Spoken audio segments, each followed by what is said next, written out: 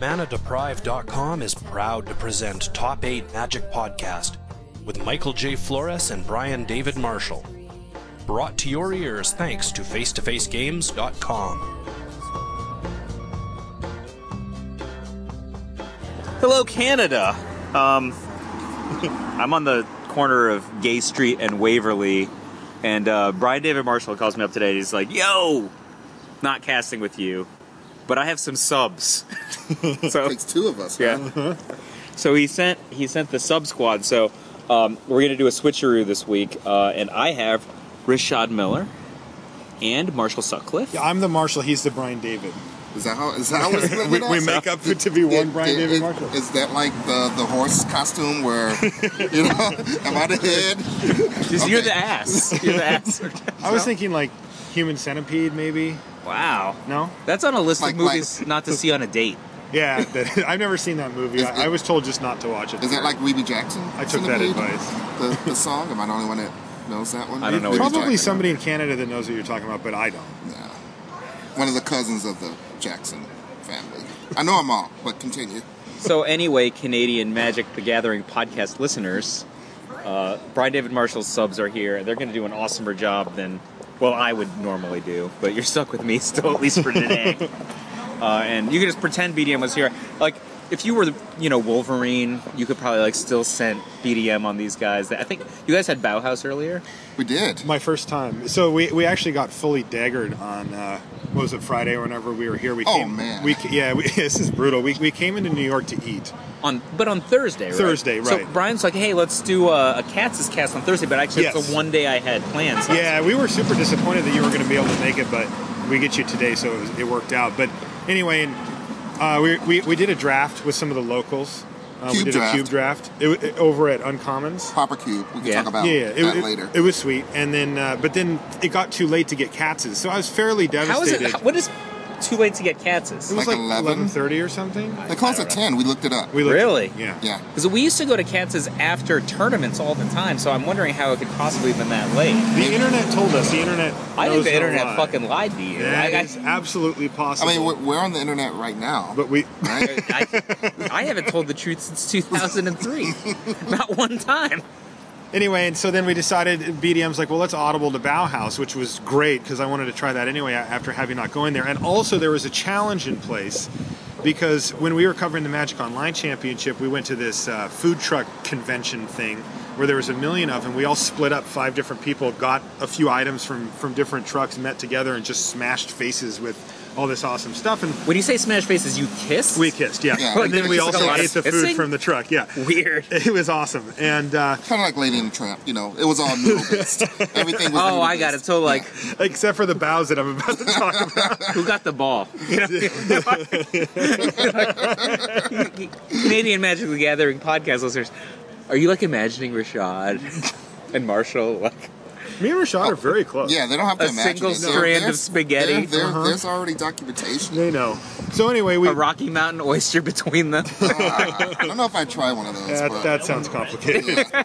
So we had some bows there from kind of the main place, or one of the main places there, and I had a pork belly bow, and it was very good. Super solid. I was quite a big fan, and BDM said, "Well, you guys haven't had Bauhaus in New York." He said it's not close. Now, it's not close has become a bit of a cliche, so somebody called him out on it. It might even been me about come on, man, it's same ingredients. I get it that it's probably better, but it has to be close. And it was pretty good. It was pretty good. And the he's best thing I had at the whole festival, I guess. Uh-huh. That was the tastiest thing up there. Pork belly bow. That Yeah. was high on the list. You also had deep fried pork belly. Well, that was pretty good That too. was very tasty. Yes, But, barbecued. I think if you take pork belly and Yeah, and you are you cook seeing it the trend? and then eat it, it's gonna be good. So have you guys actually Katz's since being here? No, not this trip. that's So- the issue. We're Katz's-ing now, by the way. I mean, so I would it's even say you could audible. It's going to be busy by the time we have to. I You could don't go to care. Takambi or something, which is Why would we do that? it's really good. No, but- you're a monster. You're the guy that says Katz's has too much flavor, and You know, it's funny You've offended me deeply. you claim that. Too much No, flavor? I didn't say Katz's has too much flavor. I say I prefer brisket at Katz's because the pastrami has too much flavor. That is what he said. But last Friday night, I went out for... pastrami is too delicious for you. Yeah. Is what you're saying. That's all I hear. A little too much So delicious. honestly, I went out last week. I was like, you know, while you guys were at the Grand Prix or whatever, I was reading a Zagat article about trends in steakhouses, and this one screen was like, oh, such and such, I think the American Cut in New York City has a pastrami ribeye, right? So I'm like, oh, I would like to try that. And it turns out that it's up the street from where I live. So I tricked some friends of mine to going out with me, and we went there, and I'm like, oh, man, this could be my spot. This is my spot now, pastrami ribeye spot. This girl who I went with, she's like a total like snob foodie. She's like not good enough. But then, you know, the waiter's like, oh, how did you like it? I love our pastrami ribeye, and I'm like, yeah, well, it's a bit salty. You know, two flavors. It's really salty. Pastrami, in case you didn't know, is like cheese. It's a technology. It's literally a technology. When human beings didn't have refrigerators, they did stuff like soak their meat in salt brine for months so that they could eat it months later. Or they just like spoiled their cheese in a certain way so that it didn't get spoiled in a way that they couldn't eat it. Are you some type of food scientist? No, I mean, it's just common knowledge. Oh, so wow. You're at this point where you no longer have to boil your food in brine. You know, there are other ways that you can preserve it. You know, you see Captain America yet? Which one? Winter Soldier. No spoilers. Okay. This isn't really a spoiler. I mean, is there pastrami in there? No, I mean, like, they just said, like, oh, somebody asked Steve Rogers how life in the modern world versus, you know, the 40s is, and he's like, oh, the food's way better. We used to just boil everything. That was actually the line. I'm like, it's kind of a ha-ha, but pastrami, it's not about anything but the cut of meat, right? It's not even about, like, you know, if you like, what is it? Second cut off the rib, which is what the brisket that predates pastrami is. Just like you don't need to soak your meat in salt in order to continue to eat it. People just like it because they're, I don't know, conditioned a certain way. And I actually think that the truer flavor of the meat, in my opinion, in a more delicious preparation, is as the brisket. And you know, in between those two things is corned beef, which is also pretty salty. But you know, not everyone has to agree with me. Like, it's funny to be like, oh, Mike thinks that food is too flavorful. Is that thing too delicious? It's not too delicious. What it's if very nobody salty. agrees with you? I mean, some people agree with me or they wouldn't serve these things on the menu, right? Fair. Okay. But wasn't cheese an accident? I don't know about the first instance of cheese. Can I finish my Bauhaus story now? Yeah, Rashad Miller. Sorry to derail somehow. I don't know how I did it, but Privilege. continue. We're almost at the end. Okay. Are we? It's kind of the middle. Really. The mid end. So anyway, we have these things, and BDM says that the Bauhaus is way better not close, and so he gets called out for it, and he's like, well, you guys are going to be in New York in a week or two. We can figure it out then. So he's like, let's go to Bauhaus. So we finish our cube draft. We get daggered by Katz's. Let's go to Bauhaus. They're open late. There's a lot of very nice looking people. That one was sweet. In this neighborhood. This is just like a beautiful. This is. You guys podcast here? Like, yes. This is fantastic. So, Waverly and Gay is where you should be. So literally, 5 minutes before we turned on the recorder, Academy Award winner Jared Leto walked by. Yeah. Actual Purple Jared pants. Leto wearing like ridiculous pants. Yeah. So Everybody's beautiful here. I like it. Anyway, and so we're like, let's go to Bauhaus. So we walk however many blocks because we're in New York. We find Bauhaus. We walk in. It's open. It's supposed to be open for another almost hour. Yeah. We walk in, and right away they're like, sorry, we don't have any more ingredients. that's what happens when And we're like staring at people them like your food what? so much. Like literally, as soon as we stepped in the door, it said out of ingredients, and then started turning off the lights. And then like handed the next person Yeah. in line their food and they Yeah. stared at us. And it's just like, no. So then we almost went to some crappy place that Seth Byrne wanted to go to. And we ended, Seth Byrne? yeah. And then He we drafted with us. He did. And we ended up getting fake Bonchon instead. This story was horrible. Why don't you just get real Bonchon? We're not quite at the end yet. Well, this place also had fake Bauhaus too, It also had a fake Bauhaus. So which apparently Marshall Sutcliffe loved. what, the fake? Yeah, No, I didn't. I put it. You put it in front of me and I ate it. And I was like, this is good. yeah, he was And it- starving. and it was. at the Would you time. guys go by St. Mark's? There's places like that. Yes, Yeah. that's exactly where we you were went. at. Yeah. Yes, correct. In one. So anyway, so then we go up to Philly. We do the GP. We come back today. So We where'd you get guys to- eat in Philly? I used to live there for like 4 years. Well, yeah, we'll go we'll over give you a that. recap. That We'll give you a was recap. fantastic. But anyway, we get back into the city. we jump in here. We make BDM take us immediately to Bauhaus, and he just stares at me as I have my first bite. And wow, he was right. It's not close. It defeated your random food truck off the street? No. This was like a hand-selected food truck at a food truck convention. Yeah, this is like a weekly thing. Like every Friday, there's just 30 or 40 food trucks that come down to over by where Worlds was, like Fort Mason, whatever. The one where it's like right on the water, beautiful area. It was really fantastic. And this place is a well-known bao place in San Francisco. I think you would call it like the bao competitor. Like they're in the ring together, but Bauhaus just uppercut. So here's the... it was brutal. So I was just in Seattle not that long ago. So you guys have Din Tai Fung now, right? Yeah, I've been there roughly 17 times. Is that the place you took me? Yes, and I also took BDM. That place was awesome. All right, so here's my Din Tai Fung story. So I go to... Look at this guy. He just looks great. Cufflinks. So I went to Seattle about a month or two. Well, this is a monogram shirt. If you want to be like, look what a gigantic cock Mike is. Like that's my initial. That's awesome. You're that guy. I never knew you were that whatever.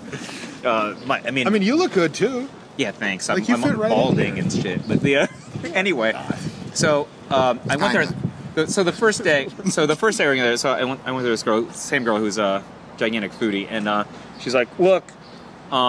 This place has a Michelin star in Taiwan. Okay, we can go there. So, coworker was going to go there that night with her sister anyway, so we all went together. We were meeting Worth Wolpert for dinner, and we were going to go to this steakhouse that I super liked going there with Worth before. Was it the Met? It was the Met, yeah. So, and he's like, look, let's audible to the best dumpling place on earth. And I was like, did you mean Din Tai Fung? And he's like, yeah. I'm like, all right, was there the other night. So anyway, this girl who I went with, she's like, look, I'm just not going to say anything. Just judge for yourself, right? So we go, and everyone's like, "Oh man, Din Tai Fung is the best!" Yeah. So at the end of the night, we go back, and she's like, "What did you think?" And I'm like, "It was fine, but it's not even as good as 456. 456 is the rando place down the street." So can we go there right now? So listen to this. So not only did I go to 456, so my son went to Joe Shanghai. Okay, this is which is where I went off of your recommendation, I believe, and it was fantastic. Yeah. So my point being is that 456 is the place we go because the lines at Joe Shanghai are too long. And 456 is much better than Din Tai Fung. Joe Shanghai You're kind of a monster. I mean, I never had 456, but I think Joe Shanghai and Din Tai Fung are... So we're talking soup dumplings here, by the way. We have to, make sure that we're being... What are you doing? Well, no. I was just thinking we went to have soup dumplings. Or did we have soup dumplings? We had dim sum. Yeah. Dim sum. The last time we were there. Yes. The last time we were here in New York. Yeah. And that place we didn't do soup dumplings. There weren't any, no. So, this is the rating I would give is if you're just going to go to Joe Shanghai, you should just get soup dumplings because they do them so well. They do, yes. But everything else is kind of in my opinion, but then don't do that. Don't go to Green and expect great cheap flying creatures, oh yeah, well what are you getting for G1? A 2-1 reach? Don't be surprised, it might tab for mana. Right. You get a 1-1 flash with protection from whatever. blue. That guy's awesome. Okay, but he doesn't come around very often, right? No, he doesn't. He's a once in a decade guy. He's uncommon. So that's why. No, we're talking about. Oh, you guys are going old school. Script, whatever. My bad. So I thought we were talking about the new one from the core set. So my point is, if you're going to Joe Shanghai, there's a reason the line's 45 minutes for rando dumpling place on the corner, right? Which is you look inside the window, it looks like a slum. Okay. It does, yeah. It literally we had looks to like sit at a table with 3 other couples. and it's not a clean table. Jim from Indiana, how are you? It's don't put your elbows on it; it will stain your shirt. Right. Okay, so we were teaching the people next to us how to eat these things because it's a little bit precarious. I mean, did they just fork them and? No, you got to. One guy was going to put it in the thing and was going to go for it. And I'm like, dude, easy. Burn your mouth. Yeah, you got to be careful, man. And I've had some where you don't burn your mouth, but obviously that's not the place where you go. If you go there, just get the soup dumplings and don't complain about the other stuff, okay? Sure. 456 has soup dumplings that are maybe 80% as good as Din Tai Fung? Joe Shanghai, but everything else on the menu is way better than there. So when I said what did you get, man? Because I order some sick good stuff from I call it DTF, which by the way I was told means something else. Yeah, that means down to fuck. Yeah, I put it on Twitter. I came home and I said going straight to DTF because that's what me and my friends call it, and a lot of people were like, that also means something else. I was like, oh. It mostly means that. I didn't know that. If somebody's like, hey, I met some girl at the office, yeah, is she DTF? And be like, oh, let's find out. Let's find out if she likes soup dumplings. So lesson learned on that one. Didn't know. Man, speaking of DTF. Yeah, she's got a bag of Chipotle too. It's dreamy. No, the one two ahead of her. Sure. Okay. So anyway, I just completely derailed my thought because of the TTF discourse. Okay, so basically, what did I get? I got the green beans that you can get, like, that have, I don't know, probably they're infused with pork because they're delicious. Because, I mean, let's be honest, otherwise it would be green beans. That's how you make things delicious. Yeah, I mean like, garlic and pork goes a long way. It's not like I ate those as a child, so, something else had to happen. Like the crispy fried pork chops, noodles with some kind of, I assume, pork on it. Mm-hmm. And then soup dumplings. Din Tai Fun's fine. But, like, when somebody, like, builds it up, they're like, this is the greatest place on earth, blah, blah, blah, blah, blah. You're like, you're expecting the greatest place on earth, not a place that's comparable to the places that I go anyway. Sure. That's all. I mean, but then again, you're also from, like, New York, and you have access to some of the best restaurants in the world. I mean, I would just tell you straight up, the first steak I ever had at the Met was better than any steak I've had in New York City. Yeah, I mean, I'm not saying you can't get get something better elsewhere. I mean, ultimately, Din Tai Fung is a massive chain in Asia, and they just dipped their toe in the pool over here. They've made one in Seattle, although it actually isn't in Seattle. It's in Bellevue, which is fairly far from Seattle, and they put one in L.A., and they blew up. Like, the one in Bellevue, in Seattle, is just insanely packed every time. So they just opened up. We got there before. We got there before happy hour, so it wasn't crowded yet. Oh, and then you were there for in 20 minutes, like the place was packed. So I went there once with my girlfriend. We got in line. Now the line is just the line to put your name in for the line. I don't remember a line when you took me. There was a line when we went. It wasn't too bad. Rashad Miller's coming, and they're like, out of the way. Maybe they did clear the way. And so we get to the front of the line just to put your name in, and we're almost to the front, and I'm guessing, like, me and her are joking about, like, well, what do you think, like 45 minutes, an hour, like, because that's what you can expect during dinner for, like, a two-person on average. Sometimes it's 2 hours, sometimes it's half an hour, it depends. Mm-hmm. And so we're guessing about it, and the lady in front of us goes up, and she's like, I'd like a table for 11, please. And I'm just like, oh my God. Yeah, but that doesn't affect you. No, it doesn't affect me, but I'm just saying, like, she has no idea what she just very casually walks up, like, yeah, table for 11. She's like, oh, here's a restaurant. And she's like, it's going to be 3.5 to 4 hours. It's like 7 at night or whatever on a weekend. It's like, they're going to be closed. Isn't there like a mall there or something? It is. It's in a massive shopping center, yeah. And so they went to a different restaurant. Yeah. Yeah. But we got seated in like 40 minutes or something, and we're quite happy about it. So, I mean, I'll just, not to burst any bubbles or anything, I like Katz's a lot, but you've had a roast beef sandwich before, right? It's not that different.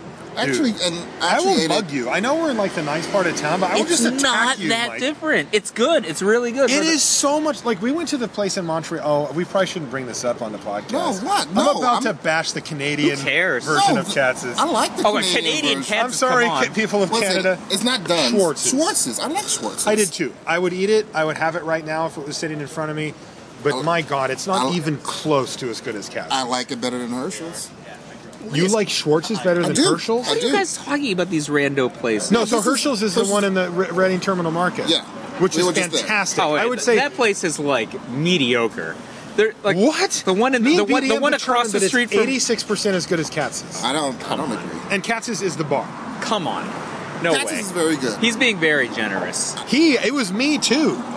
I mean, obviously I own a Katz's t-shirt. Yeah? Yeah, I bought one when I was there. That's how the background picture on my iPad is a Katz's sandwich. So I'm an enthusiast. I will tell you. I will tell you something. I told Tom Martell like right before whatever the hell the last Pro Tour was, right? Uh-huh. So Tom comes to New York the week before the last Pro Tour. He's like, "Yo, got a Pro Tour coming up," and I'm like, "Come here, Big Bear." Sits on my lap. Or he sat on my lap. We like put it up on Twitter.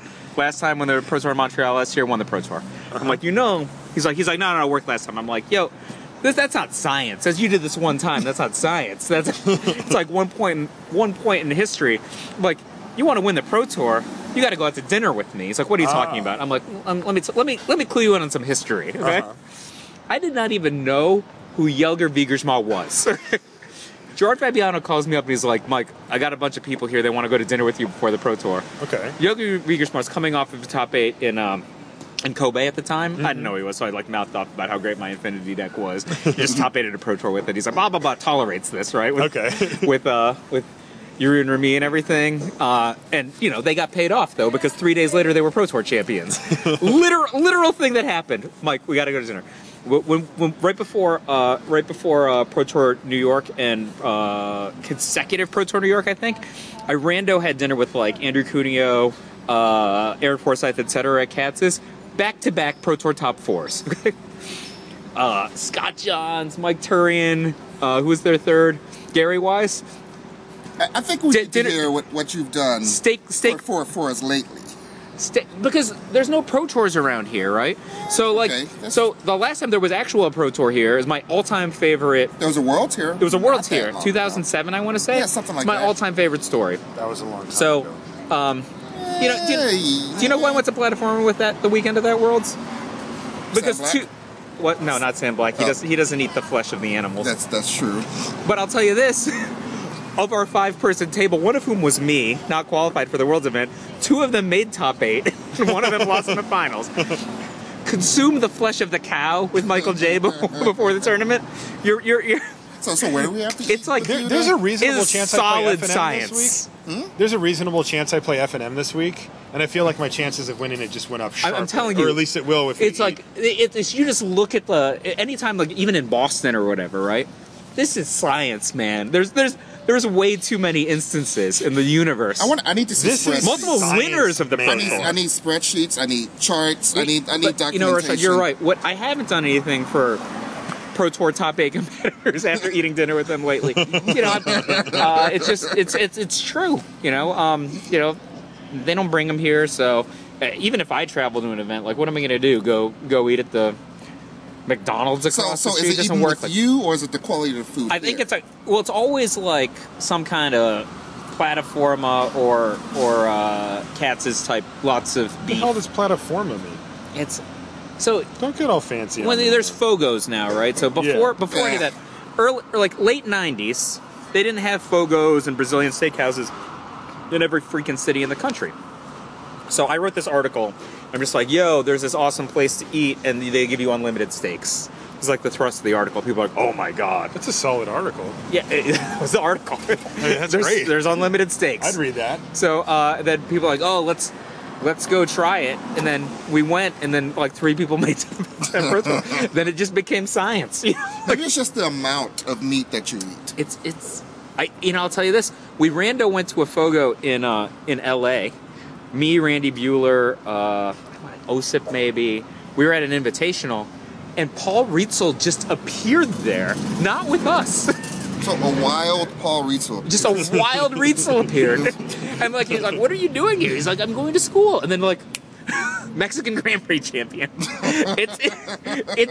I don't know what to tell you, man. Look, science. Can we talk about Magic cards? We are talking about Magic cards. Yeah, we're talking about Magic players. I got some. I want to. You want to talk about preview cards? There's some previews. All right, we can talk about. So 22 minutes 36 is nowhere near the record. We're not talking about Magic cards. I feel guilty. Not even near the. We talked about one. Have you ever listened to the Top 8 Magic podcast? Nobody asks us for advice about Magic the Gathering. I listen all the time. Rashad doesn't listen to your show. Really? Well, I'm not a podcast listener guy. I may listen to this one. Yeah. You just want to hear yourself. Well, I don't like hearing myself, but just to see. Interesting line of work you've gone into. I don't like seeing you. Wow. Yeah. What should we talk about? Let's make it bigger than that. Can't we do one at a time? Did you talk about this? I think that guy stinks. Oh wait, no, is that one okay? The other one. Oh, stinks, I like that. I don't know. The other one makes 1/1s. If you whoever you. Yeah, but that's not a good ability. Yeah, that was something that I didn't fully. Let's do them all. Let's do them all. All right. Every single card. I mean, we could. Okay, you just want to just do the gods? You just want to do the golds? Yeah, let's just look at the gods. Here, you read this one. All right, I'm reading this one. So we're doing all the gods. All right, Athreos, God of Passage, indestructible. Oh, it also calls. We know all that stuff. Oh, do I need to read? Read it. Read every. Okay, so it's 1 black, white, indestructible. As long as your devotional white and black is less than 7, Athreos isn't a creature. Whenever another creature you own dies, return it to your hand unless target opponent pays 3 life. And how big is he? He's a 5/4. He's good. For 3 mana. He's good. Yeah. 3 mana. 3 mana is like the threshold. Like if it's 3 mana, you just want to play it, right? No, but the problem is, I would have said that because I only saw that god first. But then the Golgari one stinks. Well, we're talking about this one now. That one's okay. Let's talk about this one one's now. okay. What kind of deck are you going to put him in? White Weenie? You put him in... Would you splash for him in Black Control? I don't know. Are we talking Constructed or Limited right And Constructed. now? And Constructed. Oh, and Limited, of course you're going to play a card like that, right? Limited, No, these cards aren't very good in Limited. You don't think just recurringly getting card advantage on... You don't think that you get in a position where you're in creature attrition, where you're giving your opponent a devil's bargain of reach or card advantage is not good? No, it might be You're just okay. always blocked to trade. The question isn't whether it's good, it's whether it's worth a card. I mean, you've blocked with a Baleful Eidolon before, right? Correct. Has it dealt 3 damage to your opponent after it killed something? No. But Would that you costs like it to? but that costs you a whole card. I mean, that's what I'm saying. Like, the trade-off isn't just, is that good? Obviously, that would be sweet if just all my cards had that. But I have to play this guy who doesn't do anything else. But he's also a 5/4 sometimes. Yeah, that never happens. That's, In Black-White? Honestly, that's In- the thing. in- I'm in not saying it's Black-White. impossible, but like, hold your on. Scholar of Athreos doesn't get this guy much closer. Hold on. I actually will contend that you don't know if that ever happens or not, because unlike the other gods, Oh, I know. this guy actually makes it more likely to happen on account of he keeps making your guys come back. That is so true. he That will is true. accumulate devotion for you over time, and he might be killing them, right? He's like, Mm-hmm. they're like, oh man, like, what if you have a good creature, right? So you have I'm just going to say the word dragon, right? Wait, just imagine we know what a dragon is. A dragon or a titan, and you just have this awesome thing, and they throw 3 cards at it to kill it, and they're like, ugh. Now they're also taking 3. Of course, they can't let you have it back. Yeah. Is this? I think that the. I think it's okay. Like, I think that it's never going to be a 5/4. These gods very rarely get activated. Even the 2-colored ones have a really hard time getting and staying active. I mean, in Limited, removal's still king. You can always keep But them the off. blue-white of one being is a sweet, thing. right? It's okay. It's the best of that last set, and it's still just okay. I mean, the green-white one's kind of dog shit. The green-white one's terrible. Oh yeah, it's very. Costs 100 mana, You no can't text. play it. It's actually unplayable. it's very bad. And I don't say a card's unplayable. I would play it. When you say you can't play it, I will play it. You can't.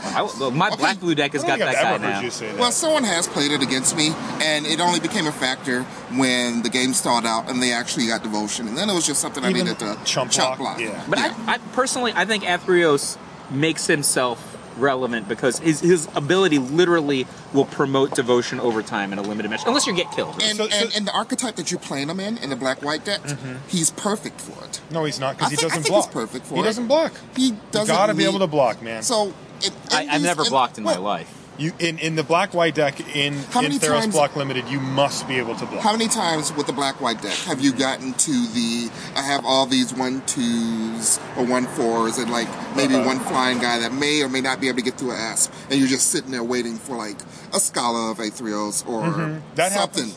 That does happen. You play this, and So- and the Is game the white just black changes. deck No, a I heroic agree. deck? Is that typically heroic? White-black, no, it's a slow, grindy It's controlling super deck with a grindy. lot of Oh, I card would hate to advantage. play that. It's a Oh, great deck. I It's love Rashad's it. favorite, But and I love it too. But I'm not love good it. enough to play that. So, You have to be but good. the question, Rashad, that you have to remember when you talk about that, because I agree. Like, look, if we set up that situation and I top deck Athreos, I'm pretty happy. Like, that's sweet.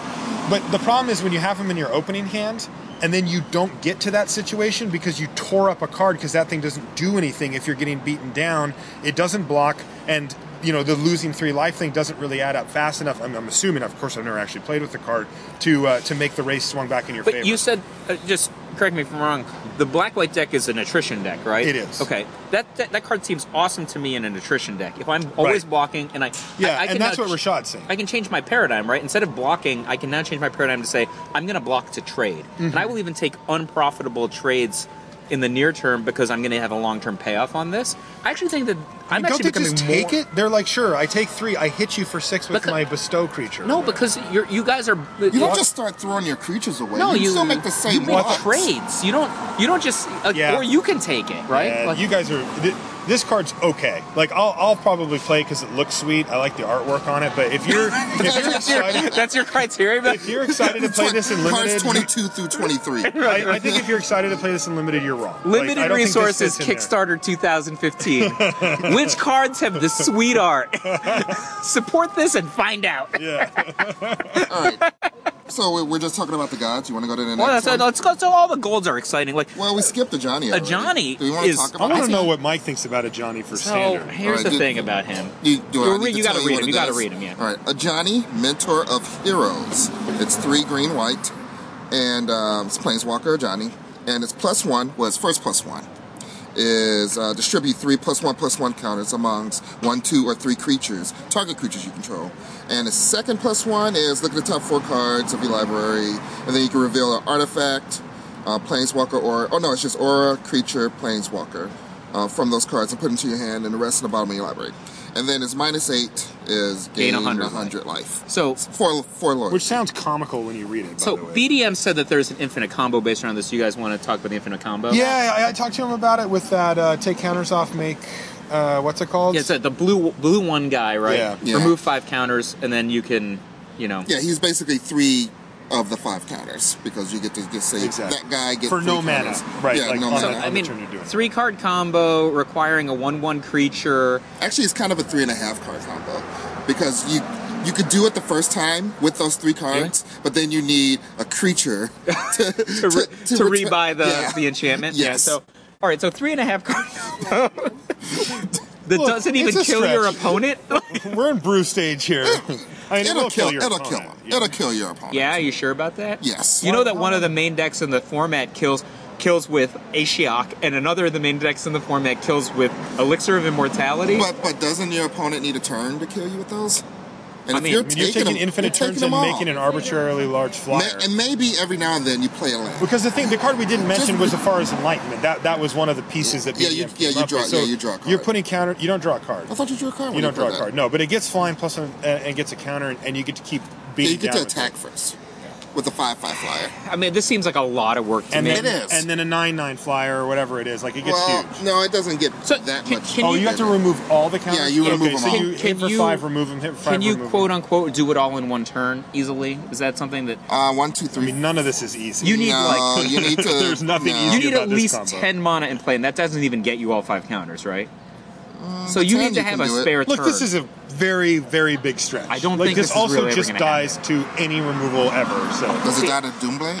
yes, It does. It okay. does. It absolutely In does. fact, Doomblade will take out 2 of the pieces at Yeah. once. Doomblade guy is like rising from his ashes. He hasn't tweeted in years. He heard about this combo and he decided to come back on and shoot down one of these ones.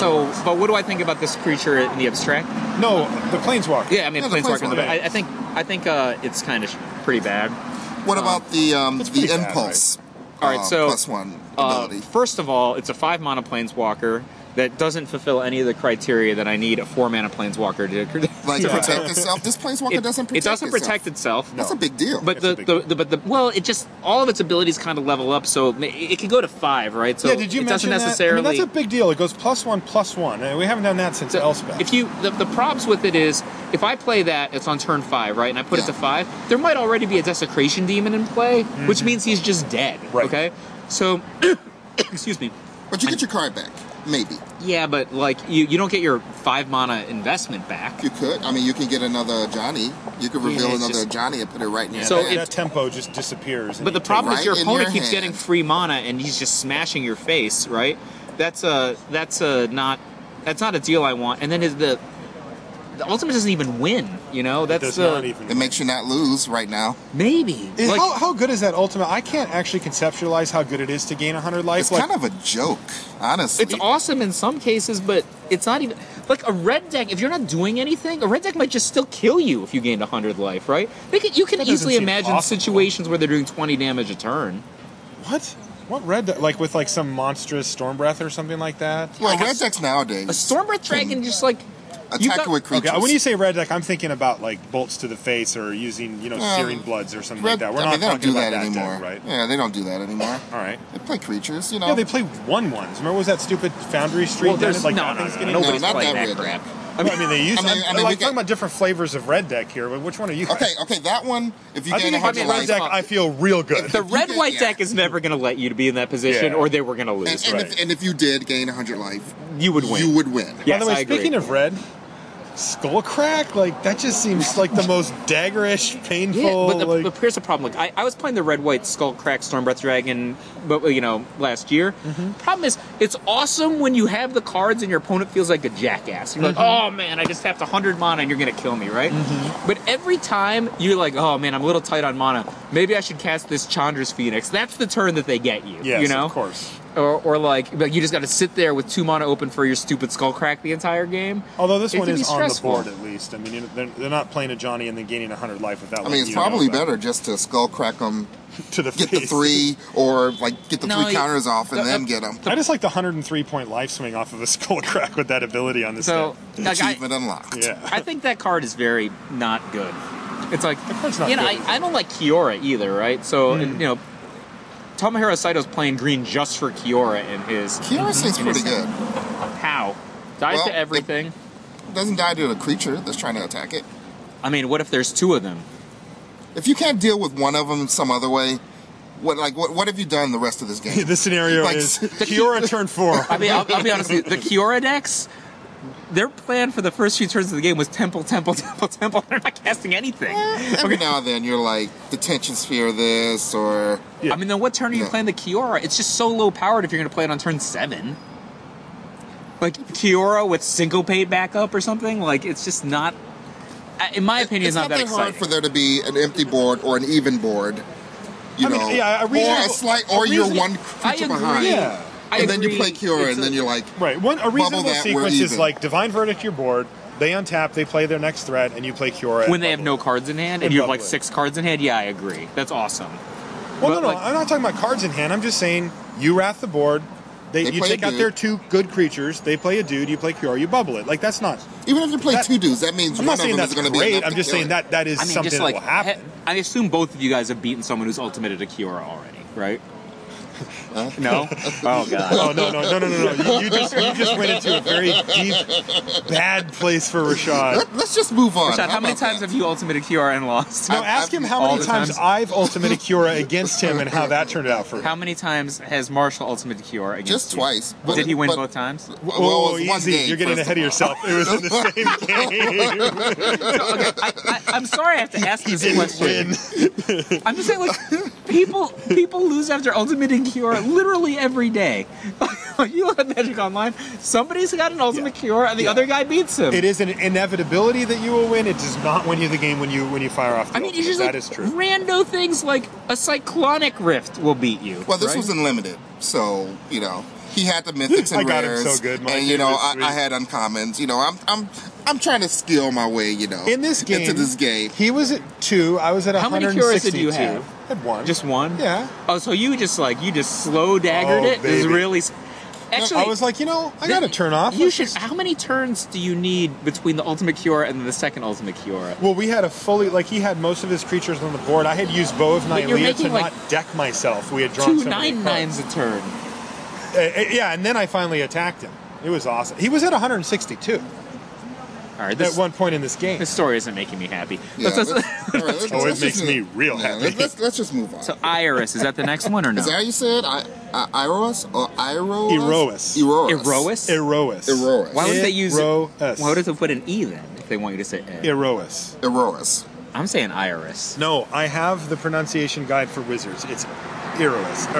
You just do whatever the paper says? Yes. Pretty much. When it comes to pronunciation guides from WotC, I do exactly That's no way to live. Well, anyway, it's the god of victory. Yeah, that's a really ironic name if you think about it. I actually kind of agree. I think we're winning a lot. Maybe I'm wrong. People seem really hyped up on this card, but I'm not a big fan. I've honestly been thinking about times I would ever want this card. You know what? All these gods seem, well, at least this cycle of gods, seem to be geared for the breaking of stalemates. This one certainly does that one. I think the black-white one is the same way. Hold on. But let me tell this. What deck do you want to put this in? We'll read it. Oh, yeah, let's read it. Sorry. Okay, so it's 2 red-white, indestructible like all gods, 7 loyalty or devotion, just like all gods, or all multicolor ones so far. Creatures you control can't be blocked except by 2 or more creatures, and prevent all damage that would be dealt to attacking creatures you control. 7/4. So we need devotion 7, right? I don't think you need this to be a 7/4 in the deck that you want to play it in. You're not playing this because it's a 7/4. You're playing this because you want 1 drop, 2 drop, 3 drop. Maybe now your 1 and 2s don't attack very well anymore, and then you go 4 drop this guy, and now all your guys can just get in. You're just presupposing that that your opponent wants to block, right? So is this even a main deck? That is the consider. Like, if this card's good, it's because your opponent has a bunch of creatures and you have a bunch of creatures, like, and now they can't block you. Half the decks in Standard just never block. Right? So that's right.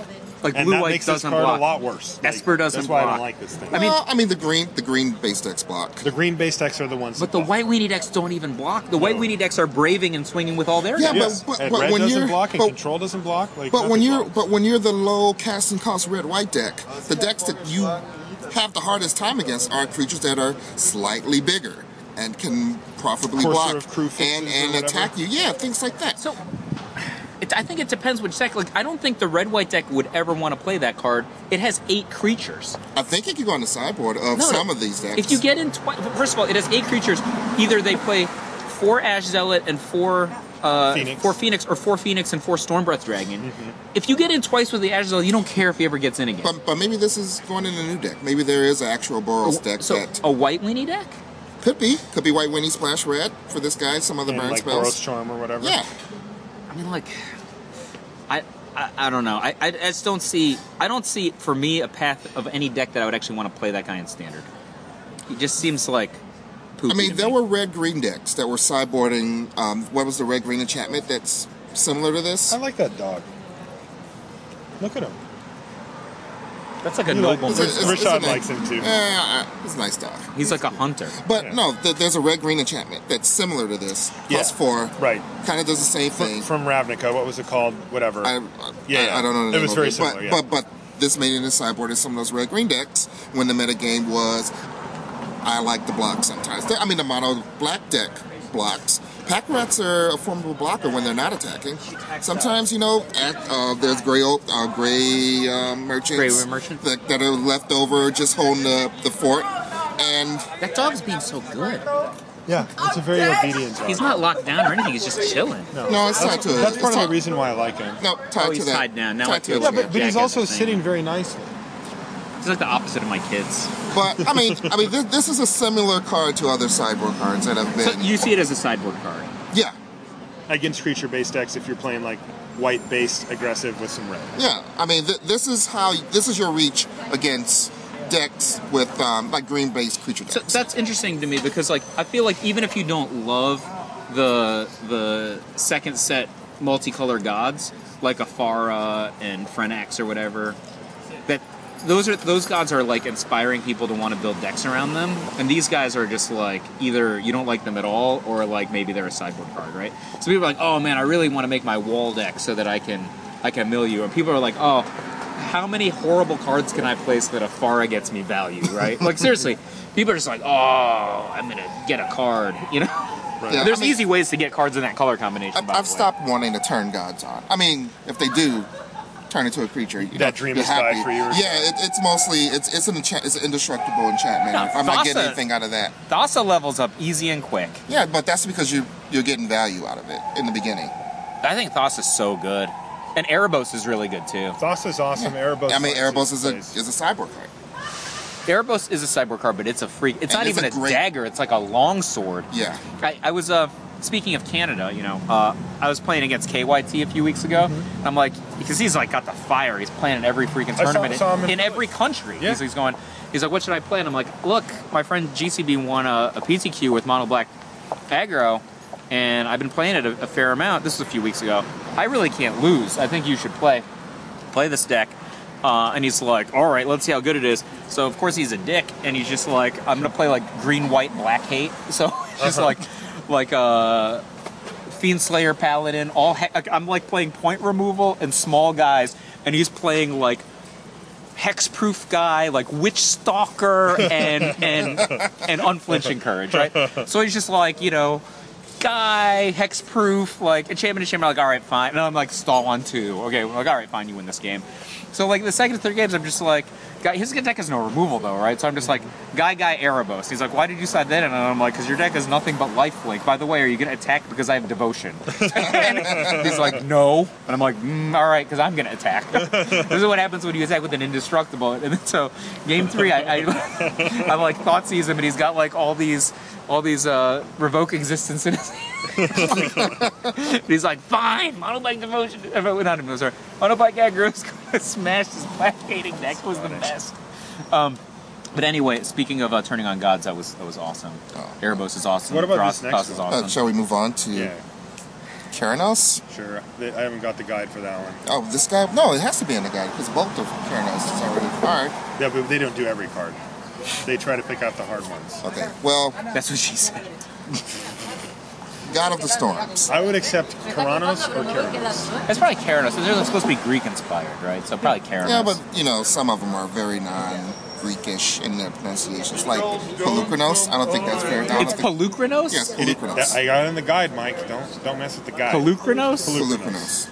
Do they want to be like Pelukranos, god of sissies? I mean, like, like I don't know. I mean, he's supposed to be like the devourer of worlds or whatever, right? You know, Yeah, he is. He's like devourer of candy canes. Pelukranos. Dude, candy canes are delicious. I'll devour them. All right, so 3 blue, 3 blue, red. Same multicolored god stats, and what he does is reveal the first card you draw on each of your turns. Whenever the reveal card is a land, you draw a card. Whenever the reveal card is not a land, you get to bolt something. 3 damage to target creature or player. That seems like a lot of That's mana. insane. This is 6/5. Bolt something? You just get something every time, right? Yeah, you just bolt something, But you or you would- draw a card. I don't understand why you think Draw an extra card. No, you just you draw a land. Yeah, you draw the land, basically. What? You just draw the land? Yeah, you reveal the Or you first bolt. card. If it's a land, you draw a card. It's a land.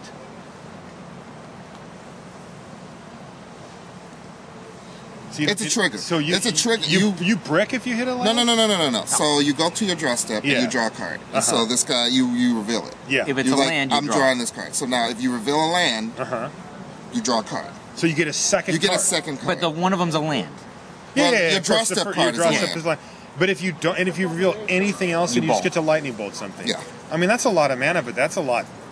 You're getting a lot back. So I don't understand why you think that the black-white one for substantially less mana isn't necessarily worth a card, but this one you love.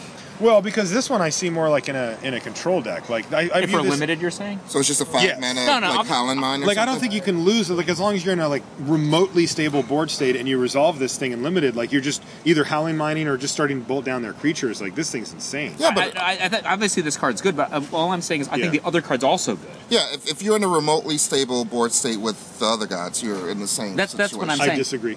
I think this guy Yeah. is... This one just sits there and just takes over. The other one does not. You can die. Like you just can easily just die in that ability. But you can doesn't do easily anything. die to big creatures with this one, right? So Sure. well, think about the kind of deck that you're playing. You know, I I might mean, not. it's I like might this not is be true of all the gods, to be a honest. savant of Theros Limited, but I've drafted my fair share of blue-red decks, and I know how you lose. You lose to like You lose a by drafting a 7/6. blue-red deck for starters if you're playing Theros Yeah, you know what I'm saying? Limited. Like you lose to a 7/6. Like that's like the There are no 7/6s. You have not drafted Jesus, this. bro. I know you haven't Wait, drafted this. 6/4. format. Just a Probably guy, a one. big guy. Okay, There's no 6/4s. There's no 7/6s. a guy that's bigger than 3. Okay, that's how you lose I'm with calling those you kind of out, decks. Flores. You have not drafted Theros. How I many have not. Theros? You haven't done one. Zero Yeah, times. I got you. 0 times. I got you. But I've lost with blue-red decks in the past. Same concept. That I believe. That one resolves. Yeah, I think that card is. I think that. Here's the thing. I can imagine many times when I would play this card. How is it in constructed? Can you do this in constructed? That's what Yeah, I'm. That's what I'm saying. But yeah. like, I'm not sure. Like, if this card is better than a Thought Flare. That's the one that's blue, red, and 3 draw 4 discard 2. I'm not sure this is better than a Thought Flare ever. Right. Right. And if I'm playing this kind of a deck that I'm imagining this, don't I want my mana open to defend myself Yes. with Absolutely. dissolves and syncopates and This reminds lightning me of strikes. what's it called? Assemble the Legion, where it's like you take an entire turn off from being able to interact with anything, and you will win the game eventually. But like the- they have that in It's- common. I don't know. The No, whole no. exponential thing with Assemble the Legion made it a lot Assemble the better. Legion. I feel like if you're drawing either 2 cards a turn or just killing a thing per turn, you're going to win. I think These are bolts. Assemble the Legion got to a certain place in the universe when it's basically only present in your deck when if it's left unchecked it will win the game, right? So Yeah. Assemble the Legion's pretty bad against some kind of opponents and it's very, very good against others. Yeah. But the problem is when you play Assemble the Legion against, let's say, mono black control, you put them into a devil's bargain. They either race you with Grey Merchant of Asphodel or they're dead in 3 turns, right? But they can still race you with Grey Merchant of Asphodel. You're like, I'm going to now play a game where if you draw a sufficient number of Grey Merchant of Asphodel, Right. you will race me. Right. And if you draw any other combination of cards, I will kill you, right? But the problem with this is, like, it's nowhere near that, right? It's going to take 7 turns to kill them. If you're lucky. And it's not inevitable, right? So the thing about Assemble the Legion is, even if they've got Bile Blights, right? Like, you might Bile Blight 7 tokens, you're getting attacked for lethal next turn anyway. I mean, I think that card is inevitable. I mean, if nothing changes for foreseeable future, you are going to either just bolt them to death or draw enough cards. That's not inevitable. Like, that's true of any card. Any card that has power and toughness, like, I don't know. What was the name of that guy from, he's like costs 8 and he's like a 1/1. And he's only in your deck because... Scornful Egotist? Scornful Egotist will kill somebody in sufficient time. Well, that's also true. No, what I mean is, so each players are each deploying 1 card per turn, but you're drawing an extra one or bolting something for free. Like, you're going to win that game. I mean, if you have Howling Mine and they don't, you are going to win that game. Think about the conditions of Assemble the Legion, right? If your opponent has Assemble the Legion does it better. No. I'm just saying, the condition Assemble Legion puts a black player into. Either you do this specific thing, or I win the game, right? New York Rusty. So, now think about Assemble the Legion versus a black-white player, right? So black-white players play Blood Baron and Vizkopa and or Obsidat instead of Grey Merchant of Asphodel. Those guys don't beat Assemble the Legion. Sure. They have to draw a lot of Bile Blades, which they probably don't even play, or they're definitely raced, right? It doesn't even matter that they're getting life. They're getting life gain. They're getting, all right, gain 4 life, and be like, all right, attack you for 12 next turn. Like, it's really, then they can't swing back because this race is really not in their favor in a short amount of time. I'm just saying, if I'm playing a control deck and I want my win condition to be X, this reminds me of that. It's like, it's sorcery speed. It sets you up to win the game if the game goes long, but it doesn't necessarily get you to that point. And it just reminds me of it in that way. I'm not like trying to draw some like direct comparison. They're obviously different cards that have upsides and downsides. I'm just saying, if these stick on the battlefield for a while and you're not in a point where you're like just about to die, you're probably going to win that game. So, it's just it has a huge downside of being like, Keranos just doesn't push the issue the same way that Assemble the Legions does. So the way I think of it is, it's just one you can't play that many.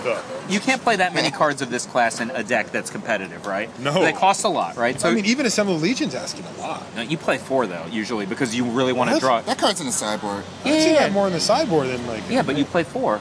Oh, in this board, right? you mean? So red-white decks play 4 because they typically don't have a lot of blue to get to it. So they're using their temples to draw Assemble the Legion the turn that they want it and not get it thought seized, right? And or if they get it thought seized, they need to set up their 1 on turn 5, right? That's how they're. Obviously, this doesn't work out every single time. That's their plan. Sure. But I'm thinking decks that can play Keranos in Standard could also probably play Aetherling.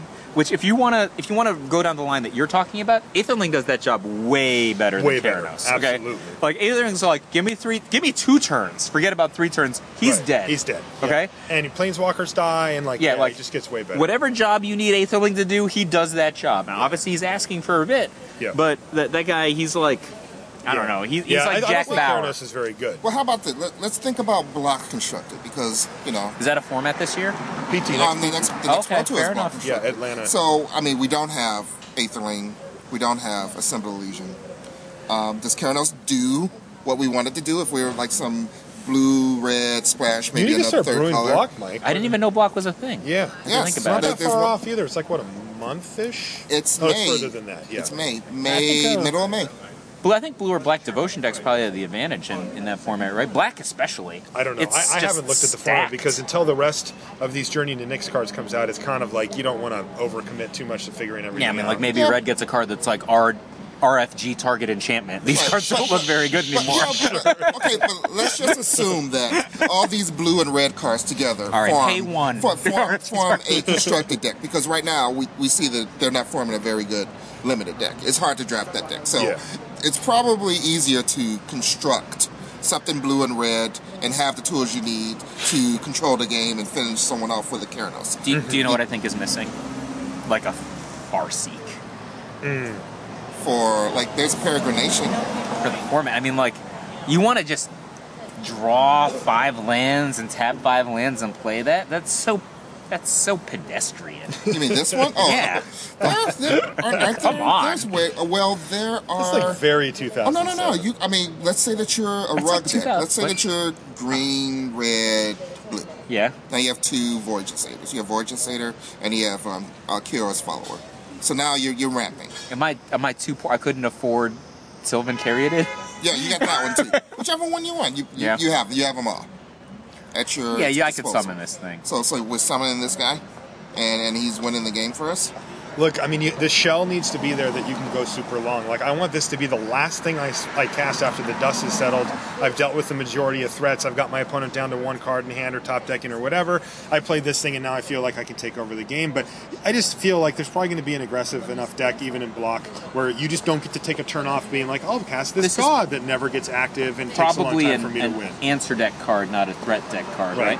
The problem is, I'm just thinking about the cards that are going to go with him, and the cards are going to be like Anger the Gods, Dissolve, right?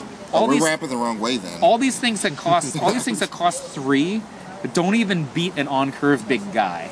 That's the only thing that I'm like, I don't know about this. What if they play a 4/4? That's super sketchy. Like I played a Temple and they played a 4/4. I'm like, might I just lose now because I've been there all too the many gods times. have been like this, right? I mean, like they haven't, like outside of Thassa, which only costs 3 mana and has proven, at least with the combination of cards, and Erebos has been around. I mean, but it's like still play second fiddle to like other similar things in the deck, right? Like sometimes I play one in the main, otherwise they're just in the board. Anything that's in the board, you're not a stud. You're on the bench. Like you might be really good, you might be 6-man, but I'm not giving you any stud status if you're a sideboard. Erebos is mostly just greed with you can't gain life part. Every now and then it's a 5/7 that can attack. It depends. That guy's like, if you're playing against blue-white control... It's not being sighted in to become a 5/7. I completely disagree with you. You found a niche where it's like, oh, this guy can't kill any of my creatures. Sometimes this is an option. You bring Erebos in against Esper and blue-white control, and he's greed, and they can't beat greed. Okay, that's some of the time, right? That's one. But then the other time is like, you're playing against a deck, like a green-based deck, where you don't have all flyers, where they could never beat your guys unless you sent them into combat.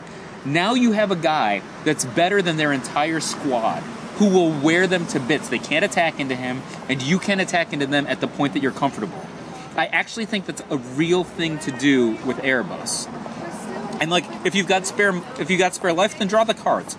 But if it's me, if I'm going into block here, my first instinct is going to be Tormented Hero, Herald of Torment, Painseer. Deck's ready-made for me already. I'd probably play like a bunch of temples. Probably not going to play Master of the Feast. That guy seems like poison. Which one is that? It was my preview card today. I didn't read it. I was supposed to get Godsend, but then they accidentally spoiled it.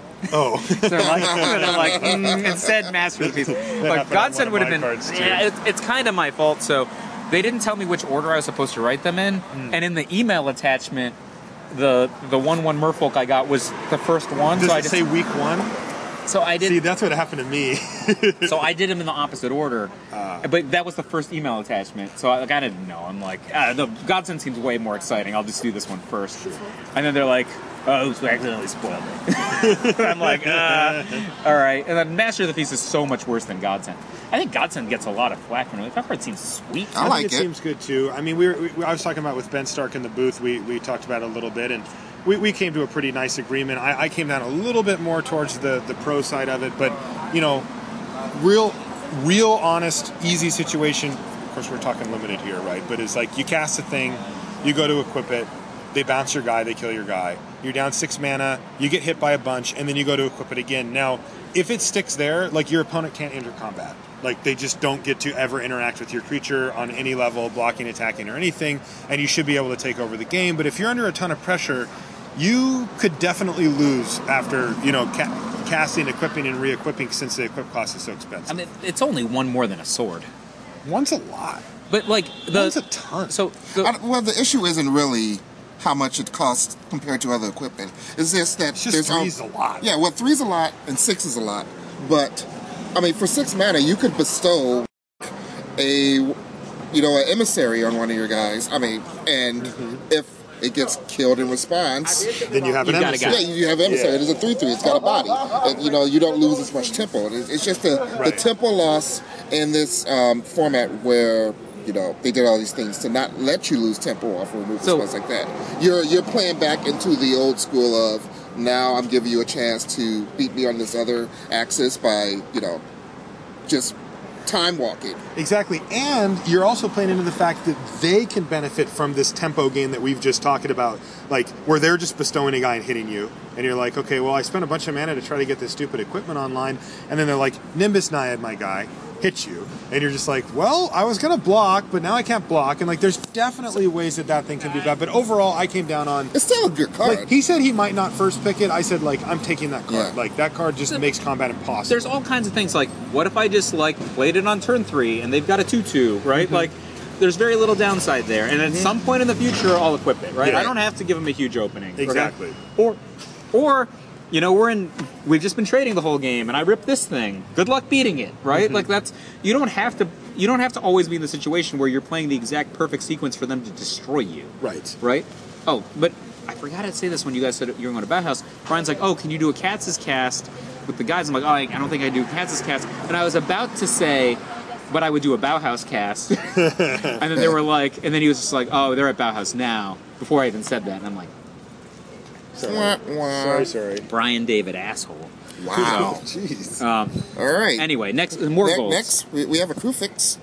God of With, like, Horizons. the most confusing line of text Wait, on what it is? ever. I haven't seen this. Oh, is that the blue-green one? It is the blue-green That one. one stinks. Three Spoiler alert. Spoiler alert, not that good, but, that's just Michael Flores talking. All right, so same deal as all the other multicolor gods. The first ability it has is you have no maximum hand size. I want to get your thoughts on that first. Don't care. Do you know how many times that's ever happened to me? About every week, but only when I'm discarding because I'm mono-screwed on turn 2. Yeah, it turns out 7's enough. Yeah, it's plenty of cards. Is 7 enough? Yeah. I thought 8 was enough. You get to hold on to the other ones for a while. Like, All right, so now. every week, though, I have this issue. Never when I have 5 spare. All right, so now, if unused mana would empty from your mana pool, that mana becomes colorless instead. What does that mean to you? What does that mean to you? It's just a Michael puzzling line. Flores. It means that, like, your mana pool doesn't actually empty. You just accumulate. So if I tap for whatever reason 7 mana for my Stormbreath Dragon, and I've got RR left, instead of it clearing, or back in the day I would have taken 2 mana burn, right? But instead of it clearing, I just get 2 now. And then in the future, I'm always going to have that 2 until I spend it on something. That's what it means to me. See, that's what it means to me as well. Pretty straightforward, Marshall. Come on, you can't tell me you just read that and we're like, Oh, no, I had to this makes think about it for a you while. just, like, you look at it and you're like, wait, what? Does it disappear? Well, Does it I guess I become just colorless and then empty for my I know how You're a replacement reflects. You were what, like a level affects- 3 or something? I level was 2, level 3 judge? Yeah. Yeah, I mean, No, it's easy for people like you. No, for us the- normal people, The we have reason to read it a couple times. I got to that conclusion was like, why would they commit all this text Yeah. if it didn't do something? Right? So I mean, like, I looked back at Omnath, and Omnath specifically says, green mana does not empty from your mana pool. It's But like, they- okay, I get it. It stays in my mana pool. Yeah, This but, is like this saying- is slightly different. But this has because- got I know. But this has got like I'm all just the saying- God indestructible text. I wouldn't, They I gotta wouldn't have use it on minded a little something. parenthesis. Well- it does not empty from your mana Well, pool. It looks like they don't have if you enough look, room for it. I think that was also Yeah. the issue. They didn't have enough room Yeah. on this card because the gods Blame have. Del Lago. Yeah, I mean the gods have to say that they're indestructible. They have to count their devotion, and then that's half of the text. And I box. feel real bad for him, but still, it's confusing. I mean, you figure it out. It's not a big Yeah. deal, but it's just one of those things where you read it and it's like, I think if you give this to like the guy that buys his fat pack at Target and he's just like, what the hell does this do? When I first played, my friends thought you could Ray of Command on somebody else's turn and just whack them. Oh yeah, Yeah, on the other guy's turn. like that. Look, it says it can attack this turn. Yeah. I'm like, yo. Yeah, I mean, What a they've dick. obviously done They a also really thought good you job could with templating generally. but this Goblin one's a guide little somebody short. else's card. So you didn't want to play a Goblin deck against the guy with Goblin Guide. He could sacrifice your Goblin and nug you for 5. Do you like this card, Rashad? You love mana, making big mana. I do like mana, but I usually wrap in more conventional ways. Not Make it an elf. Not paying 5 and then waiting until I untap to make that 5 into 10 the next turn. The model that I work from when trying to evaluate new cards is this model that Patrick Chapin taught me, which is not like whether a card is just objectively good or bad, but can I imagine a situation I would want this? Mm-hmm. And then how do I price the situation I would want this? Mm-hmm. Right? So if you look at Splinter Twin, right? That's not a card that's just like, oh yeah, because getting random value that costs me a card is just and good. It's risky. It is risky. Yeah. It's not like if that's all it ever did, right? If there were no Pestermites in the world, you'd be like, that card this would be a sucks. marginal card That'd to be play, okay. right? Okay. But when you put it into a context where, oh, your opponent just tapped out for Jace the Mind Sculptor, oh, he's dead. He's dead. Okay, like now that card becomes awesome, right? So the problem I have with I was going to say Omnath, like Kruphix, right, is that a lot of stuff's got to be going for you for this guy to do anything. Like, let's win some more. Like, he's just doing nothing if, like, 6 things aren't going for you. This is pretty close to a do nothing, even for me. Yeah, even the pretty... hand size thing doesn't affect anything immediately, and he doesn't, one thing you might expect after reading that, and the thing that I expected when I read it was like, well, he's going to help me break that, right? Like, his hand size, so I'm going to be drawing cards, and he just doesn't do that. So. Yeah, I don't like this card at all. I think, like... He's a little sad face, I think. If you have 2 Bant decks fighting against each other, does the one that has Kruphix actually have the advantage?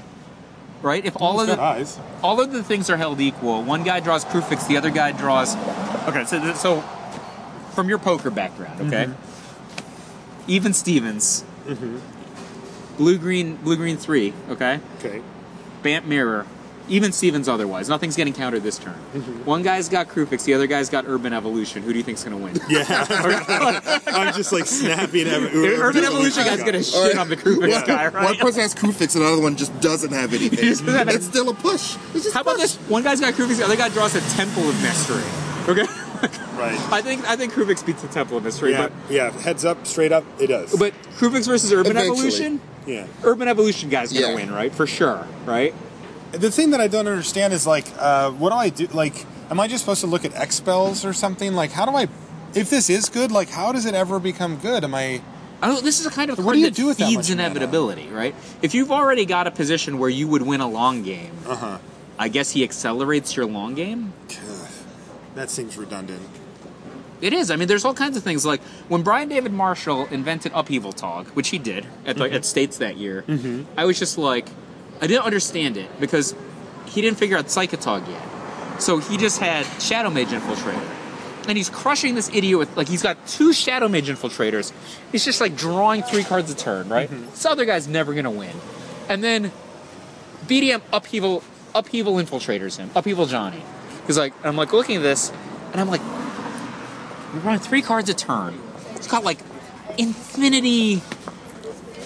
Aether Bursts, Undermines, whatever kind of awesome interactive blue-black cards you would want. He could never come back. Why did you just even the game? And he's like, no, I started the game, but I have a Shadow Mage Infiltrator, and I played the first land, and it's sweet, and I'm like, what if that guy had, like, an Innocent Blood or something? It would stink. That was a card. Yeah, it was a card. Yeah. Right? And I mean, I watched one game, and he crushed the guy, right? Obviously, like, he's like, no, this Upheaval card's really powerful. And I said, Upheaval's only powerful if you can set up a situation where you're just going to get him the next turn or so. That accelerates inevitability. But the other reason Upheaval is so good is that when Chainer's Edict and so forth got printed, Psychotogs in the abstract were no longer inevitable. Like, before, he'd be like, oh, yeah. Psychotogs is the ultimate attrition card. You trade non-cards for cards, and eventually you kill them. Right? But all of a sudden, when it's all edicts, and the edicts have card advantage built in, you needed to constrict the opponent's mana, or otherwise he was going to kill all your Psychotogs. That changes things. This guy, he does give you an advantage, but you need something to do with it. And you would have already had the advantage. That's the thing. It's like playing Compulsion and Ghastly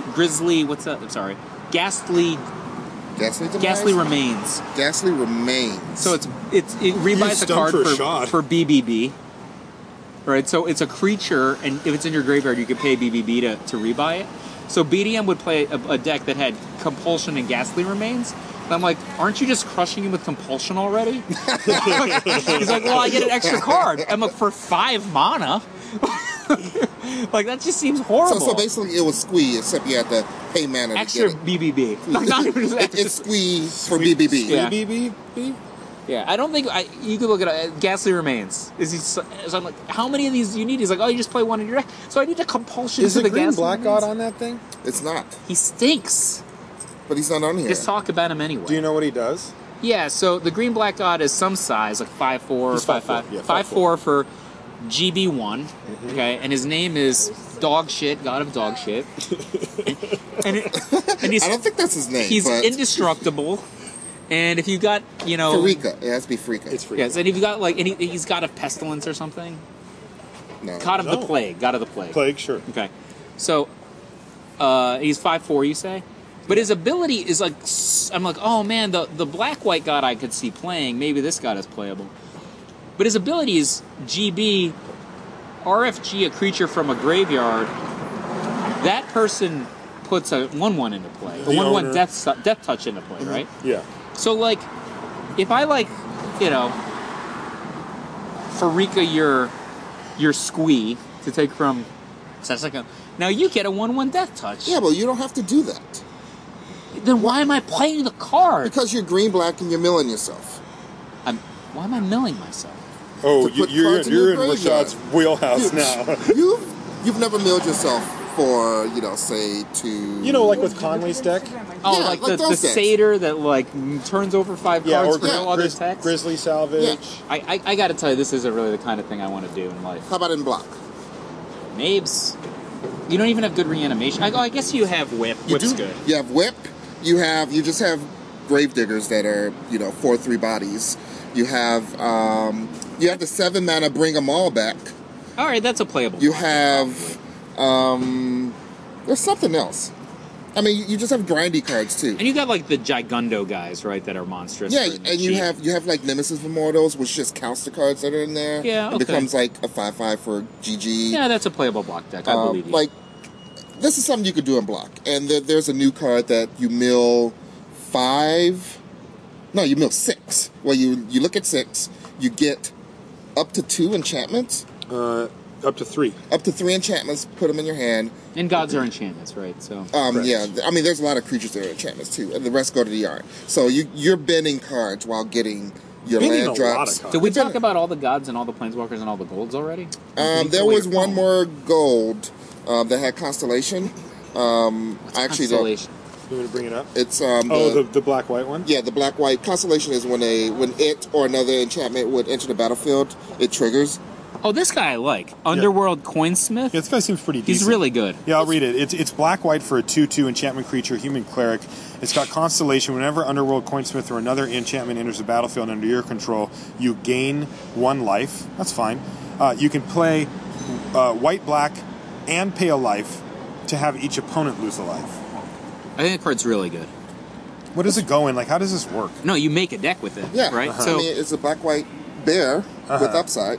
So which is what are 1 mana enchantments that you would be willing to pay? Hopeful Eidolon. What? Hopeful Eidolon. I wouldn't really play that, but what are there other Are we ones? blocking or are we No, standard? let's set standard to okay, begin with. because that's standard. Because there's no I mean, there's no -2/-2 enchantment for black right now, right? That was from No, that was some dead 2 weight. blocks no, ago. there is ethereal armor. Like you can make an ethereal armor deck.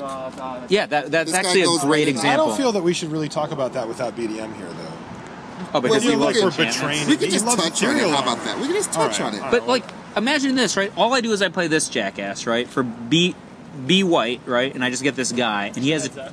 We are officially closed. Oh, You guys are totally cool to stay here. I'm checking if you have any dishes. oh no, Oh, no, we're all good. thank you. Thank you. We can just throw those hipster away. looking guy. So you just play him, and he has a cool trigger, right? Yeah. And sometime later in the future of the game, you can use his ability. You don't have to. What happens on 3rd turn? You just like playing Underworld Connections. Isn't that sweet? That's a nice Underworld enchantment. Connection. Right? Sweet. That's just a Yeah. card that you would play. And you know what I like to do is gain a life right before I start using my Underworld. I mean, It's a free card. I like Eidolon of Countless Battles instead. On That's turn not 3. bad. I like that a lot better than drawing a card. These cards don't really go well with each other, but yeah, they seem good. No. I mean, this goes with what's the Constellation guy? It's called. What is he called? Coinsmith. Yeah, Coinsmith. I think it goes with Coinsmith. Yeah. You gain a life. No, it does. He pumps your Eidolon. And he gives you reach, and the Yeah. Coinsmith gives you So- reach for after you hit him for a Look, million. the Yeah. way I look at it is, you have a card like Underworld Connection, which is like objectively considered a really good card, right? Okay. Now it's got like some interesting synergy with this guy. What about cards like Herald of Torment? It's Sure. pretty objectively considered a pretty good card. Yeah. It's got some extra juice. Okay. What about cards like? I mean, now we're branching off into additional colors a little bit, but this is probably pretty reasonable. How about Detention Sphere? That's objectively considered a pretty good card. Right now, let's go. See, now we're getting kind of mid-rangey We're and mixing and, it up a little yeah, too much because for we you. don't want to 2 for 2 in this deck. I don't think. Like the deck that's attention sphering and like gaining card advantage, on turn 4 with. What if you have 2 different kinds of 2-drops in your deck? So this is actually something I've been thinking about. And I was just like, I just don't know if the payoff is big enough. Okay, that's where I'm like, I keep making these decks, and I'm just like, this payoff isn't enough for me. But maybe adding something like Coinsmith would change it, because I would then change my card advantage engine to Underworld Connections, because now it makes sense. Okay. But I was just like, what seems like it really goes well together? I'm not sure why no one's even tried this. Is Pack Rat and Afara, okay? Okay. Like Pack Rat and Afara seem like they were made for each other, like peanut butter and jelly. They dance real nice. And like nobody's even tried this. I'm like, well, Afara's kind of horrible in a Pack Rat deck, right? Mm-hmm. But if you got and you only have to do it once, right? So you Afara on turn 4, play your 5th land, untap, play Pack Rat, go. It survives, you draw, right? Your opponent, even if he deals with your Pack Rat, you're like, even if he deals with your Afara, right? You're like, I'm going to go and I'm going to set up a trigger for my Afara, make another Pack Rat, right?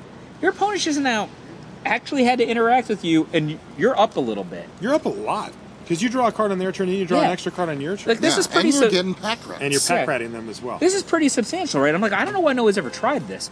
If you add these guys together, you add Coinsmith, Underworld Connection, maybe Detention Sphere, Afara, and Pack Rat. By the way, these are all very good cards in different kinds of decks. The argument against them, typically speaking, is that they don't have synergy with each other. They don't go well together. By the way, now they do. Okay, You have now successfully glued together these cards that don't normally go well together. And I'm not sure if that's an elite deck. These are all awfully good cards. The thing that keeps coming back to my mind is we were talking about Athreos earlier, and I was saying not a big fan of it for limited. Maybe it'll be okay, but I want to play that in constructed. If we're talking about the Coinsmith all of a sudden, where we get a 2-drop that is 2 pips towards an Athreos, and we were talking earlier, just a few minutes ago, about Underworld Connections as well. Like the caveat to these gods is it's hard to make them a creature. Right, but when they're a creature, they're ridiculous. In limited or in limited, they are fantastic. In limited or limited. In limited or limited, yeah.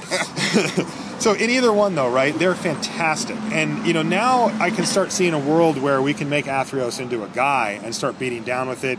The card that keeps popping in my mind, I don't know if it'll be around for much longer, but was Zathrid Necromancer. That's a thing that if they wrath you, you punish them anyway. Mm-hmm. And then if or you wrath yourself, which that Grand Prix deck did that. Yeah, that's right. And if they don't want you to have it back in your hand, which they definitely don't want you to have it back in your hand, they got to take a bunch of damage. If your game plan is I'm going to beat you down, that's really good. If they just let it die, well, you're going to get it's dying anyway, so you're going to get all the tokens. I don't know. I'm starting to see some. You could have Pack Rat in there too, which of course its pips count on its counters on its typically tokens. I don't even like Pack Rat in Standard. I don't think it's that good. You're not the Pack Rat. So the reason I try to watch trends and see what does well. So the argument I always had is people are like, oh, Dark Confidant's so good. It's one of the best 2-drops ever. I'm like, I understand that, and I was a huge supporter of Dark Confidant when it first came out. By the way, the first Pro Tour was ever legal in. My friend Dave Williams was playing for top 8 and then killed himself by flipping a Flame Tongue Kabu. All right, I'm like, I don't know about this card anymore. Then I spent the next several years just beating people with their own Dark Confidants because they were like, oh man, this card's so good, card advantage. I'm like, well, what if I just play a game where you kill yourself? Right. How quick can you? At the Pro Tour that summer, Pat Sullivan literally hit run his own Dark Confidant because he's just he flips a hit run. He's like, I know what I'm doing with this hit run. Yeah. Sorry, Bobby. Right? Yeah. I was watching this camera match. No, it wasn't a camera match. It was a feature match. Some Dutch pro at a bunch of Grand Prix top 8s that year is playing against somebody with a Dark Confidant. Guys like second turn Dark Confidant. Other guys Char it. Dark Confidant some other insane Demon Fire it. A third Dark Confidant. You just send some other 4 mana burn spell at it. I looked at him and I'm like, if you just let him keep one of those 3 Dark Confidants, you would have done 12 points of damage to him. You don't even know how to play against this card. He was asking for you to beat him. Instead, he beat you. All you did was 1 for 1, and where he's tapping 2 and you're tapping 4. That's horrible. Okay? So I'm just I understand it's good, but the reason that I came down against Dark Confidant so much is if you watch Extended, which is the main format that Dark Confidant was playing in, it's before... Now Modern. Yeah. But now obviously Modern is before Legacy got big in 2011 or whatever. Mm-hmm. If you watch the trends of the decks that had Dark Confidant, if you look at a deck like Chase Rares became next level blue, right? Look at a deck like Domain Zoo. Whether or not it was based on getting +5/+5 with Tribal Flames or not, there's the previous Domain Zoo that was just good cards. You could just play 4 colors or whatever. The trend in that deck, from going to that deck to Saito, was every deck that had Dark Confidant immediately got better by taking out Dark Confidant, right? Like Chasers became so much better when it was next level blue. I just want to make sure we are talking about Pack Rat here, right? This discussion started with Pack Rat sometime. Well, sorry. I think he's just saying the best 2-drop in a current environment. I just wanted to make sure that this was still the same Pack Rat discussion. You are correct, thanks. So I was just looking, the Mono Black aggro deck obviously started with 4 Pack Rats when Larry Swayze and whoever was talking about it months ago. Nobody plays Pack Rats anymore. For that matter, they don't even play Pain Seers, right? Thrill Kill Assassin is the man, and I mean, I played a lot of. Card's good. I played a lot of Mono Black aggro. Thrill Kill Assassin is insane. He beats so many good cards like Nemesis Immortals. Yeah. You know my answer to him is Unleashed. Yeah. Thrill Kill Assassin. Hold this dice in my hand, thank you. Yeah. Bring it, monstrous! And they're like, shit, I can't believe it. Your unenhanced Thrill Kill Assassin is literally holding off my 3 Nemesis Immortals. Yeah, you just take the trade. He'll be back. He'll be back. I don't know. Put him in my yard. That's where I want him. Okay, and then you get them in a spot where they can't trade even with your Thrill Kill Assassin because you're already killing them with your Desecration Demon, right? It's but Pack Rat was just so much worse, And the decks that I think Pack Rat would be good in, people don't play it. Like I think Black-White Devotion is better with Pack Rat. Nobody plays it there. Isn't pitching Obsidian good when you're a whip deck? Not a soul plays these cards together.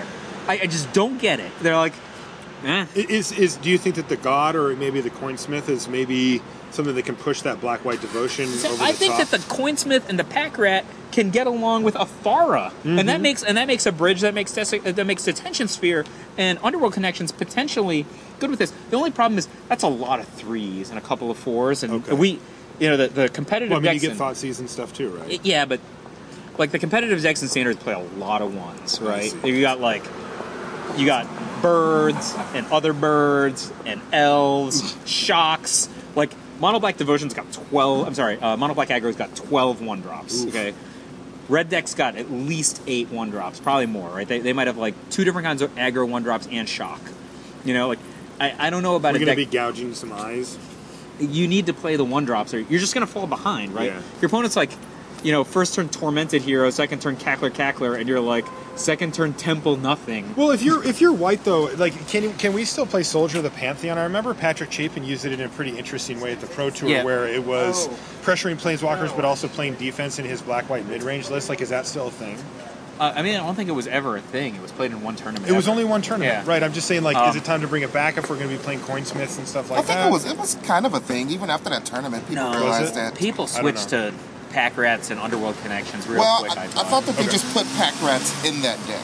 I think they were still playing because he was playing Read the Bones. No, didn't BBD win the Grand Prix the next week, and then after that, nobody played Black-White again. And 3 people top 8. Yeah. Literally nobody played. Brad and Todd Anderson also. Black-White again. Until Black-White became the meta deck. That's right? my favorite kind of dog right there. Right. So nobody played Black-White because it was a good deck. They only played it because hey, if we play Blood Baron and Viscopa, we can beat the. It's all about the image. We can beat the Mono Black Devotion guy. There is one card I want to talk about that we didn't talk about was black. It's the 8 casting cost sorcery. I didn't see Which one? Easy. Is this the new? I don't know if this is real. Is this in the? Be careful for it. I might save you. Yeah, Facebook might not. Facebook doesn't count.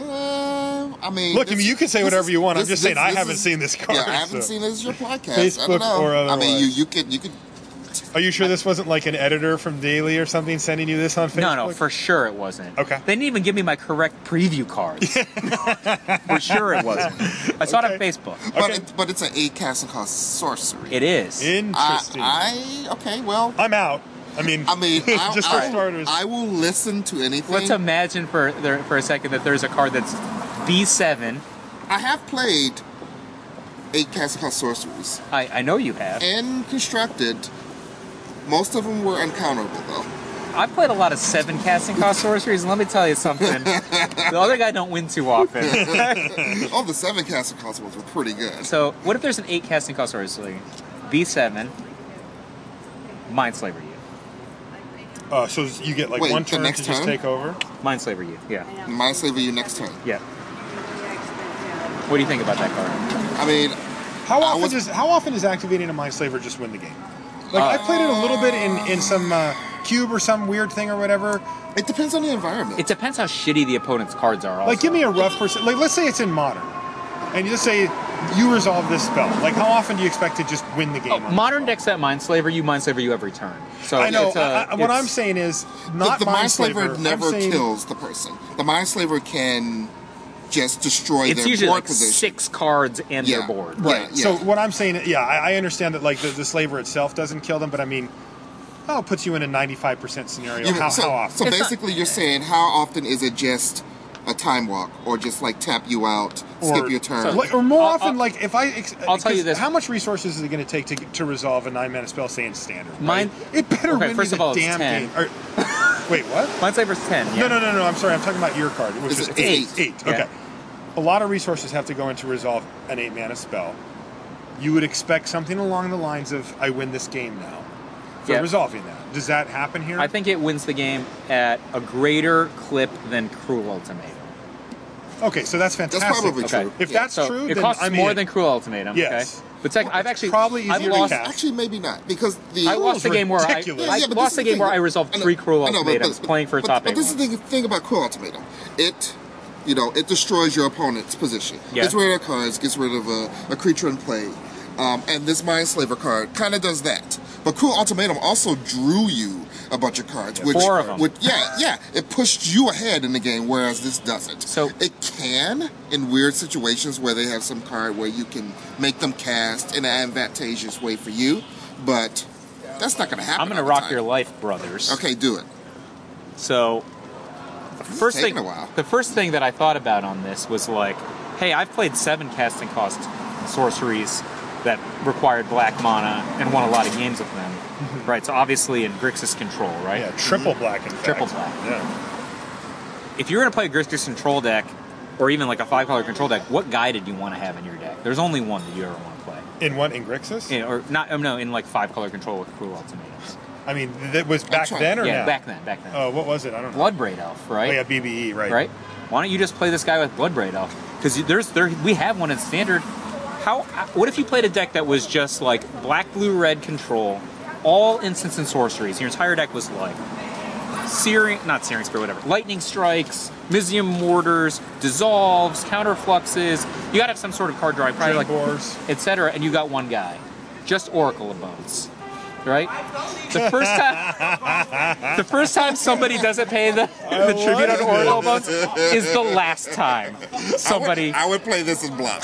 That would be my block deck. Awesome. I'm thinking like black, blue, red. I mean, but what if all you're doing is like you're just Oracle Bones Divination? That's not bad. Yeah, but this only works once. They're like, you know what? You can have a 5. I'll deal with the 5. It's hasty. Oh wait, it has haste? You can have a 5/3 with haste. I mean, you're talking about a deck that's like ping your guy, counter your guy, 5/3 haste. That's not nothing. I thought you listened to our podcast. I know, but I'm not used to understanding. I'm usually sitting in my underwear in my living room doing my podcast. This is just how it is. This is New York. No, I know. I love it. I'm just saying, it's like a guy who won the Academy Award we did a spoof a week of yours. ago walked by, and now this guy's here yelling at people who weren't here. We did a spoof of your podcast, Mike, on the end of one of ours. Oh yeah, and it basically was this exact scenario, but we faked it so that it would be like this, and now it's just happening. Just yelling. Okay. But you think it only happens once and then you're done? Yeah, there's no way to force them into doing that again. The 5/3 is just not. It's not enough. It's not enough to make me say, you know what, I don't.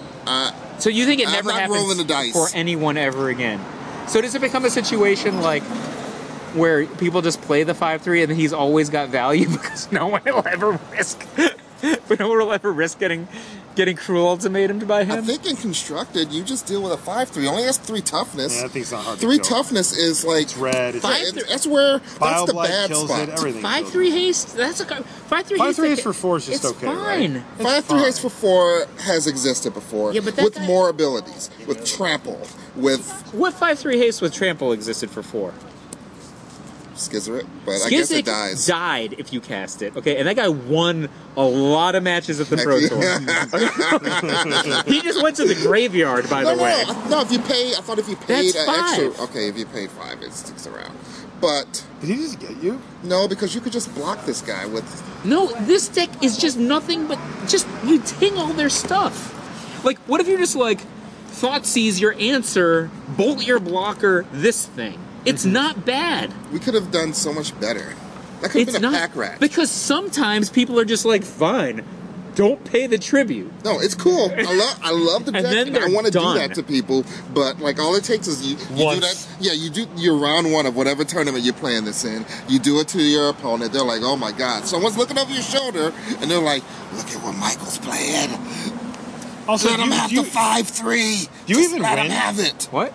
Like, if you do it early like that, do you win? Like, Mindslaver somebody on turn 4 is not as good as doing it later. They don't have enough land to even, like... Oh, man, you could... I'm saying. You could demolish them. If they're playing, like, mono-black, like, you can just, like, Thoughtseize yourself 3 times. Like, I don't think you could do that. Can you Thoughtseize yourself?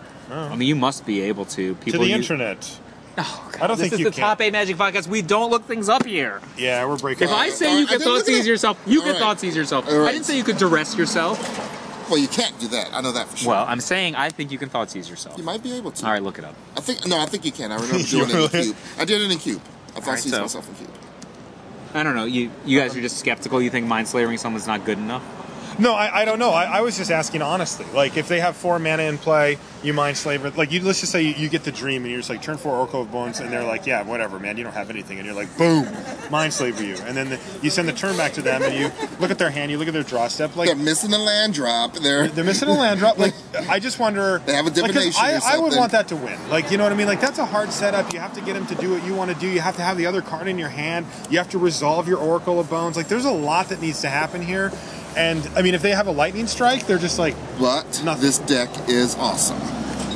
I'm on the this deck is awesome page, but you're only going to get to do it once or twice. In your life. In your life. Unless you go to a different store every week. Every week. I like it. You go to a different... idea. I would do this. Like, if I was this Friday Night Magic nomad, and I wanted to just play Aren't this you a deck. Friday Night Magic nomad? You're like you're in a different city every week. Nomad. I'm a GP nomad. Friday night, I'm on the airplane every night. So, like, I don't get to go to Friday Night Magics. But, like, if I were, I would go to this store one night and then, like, go 20 in New York miles City, you could play on Wednesday, you could play on Thursday, you could play on Friday. There's all different stores that have I understand that. And you guys were in Uncommons, they got Friday Night Magic there. It's true. What if you drafted an Oracle of Bones and you open this card in Pack 3? Well, I'm doing it. That's what I do. Doesn't matter. Actually, you'd probably play it's the other way around. It's Pack 1. Yeah. Oh, sorry. So you table... So you have to pick this first, and then you have to open it a rare out of 1 pack. And then you're mind slavering like someone. I've read. And then you're mind slavering someone unlimited. Maybe. That's pretty rough. Unlimited. You guys don't like it. You can Thoughtseize yourself. I like it. You don't like this super combo. I like it. I don't like it. I'm out. I like it. But I am also, aware of real life. Do you know that. I don't like about it? When I played Grixis Control, I had Blightning, so I could kill their Planeswalkers. Or obviously Blightning was just awesome to smash somebody's face. But killing their Planeswalkers was awesome. And now that people play all different kinds of awesome stuff. They play Planeswalkers. They play a 5/5 for 4 that has 6 abilities.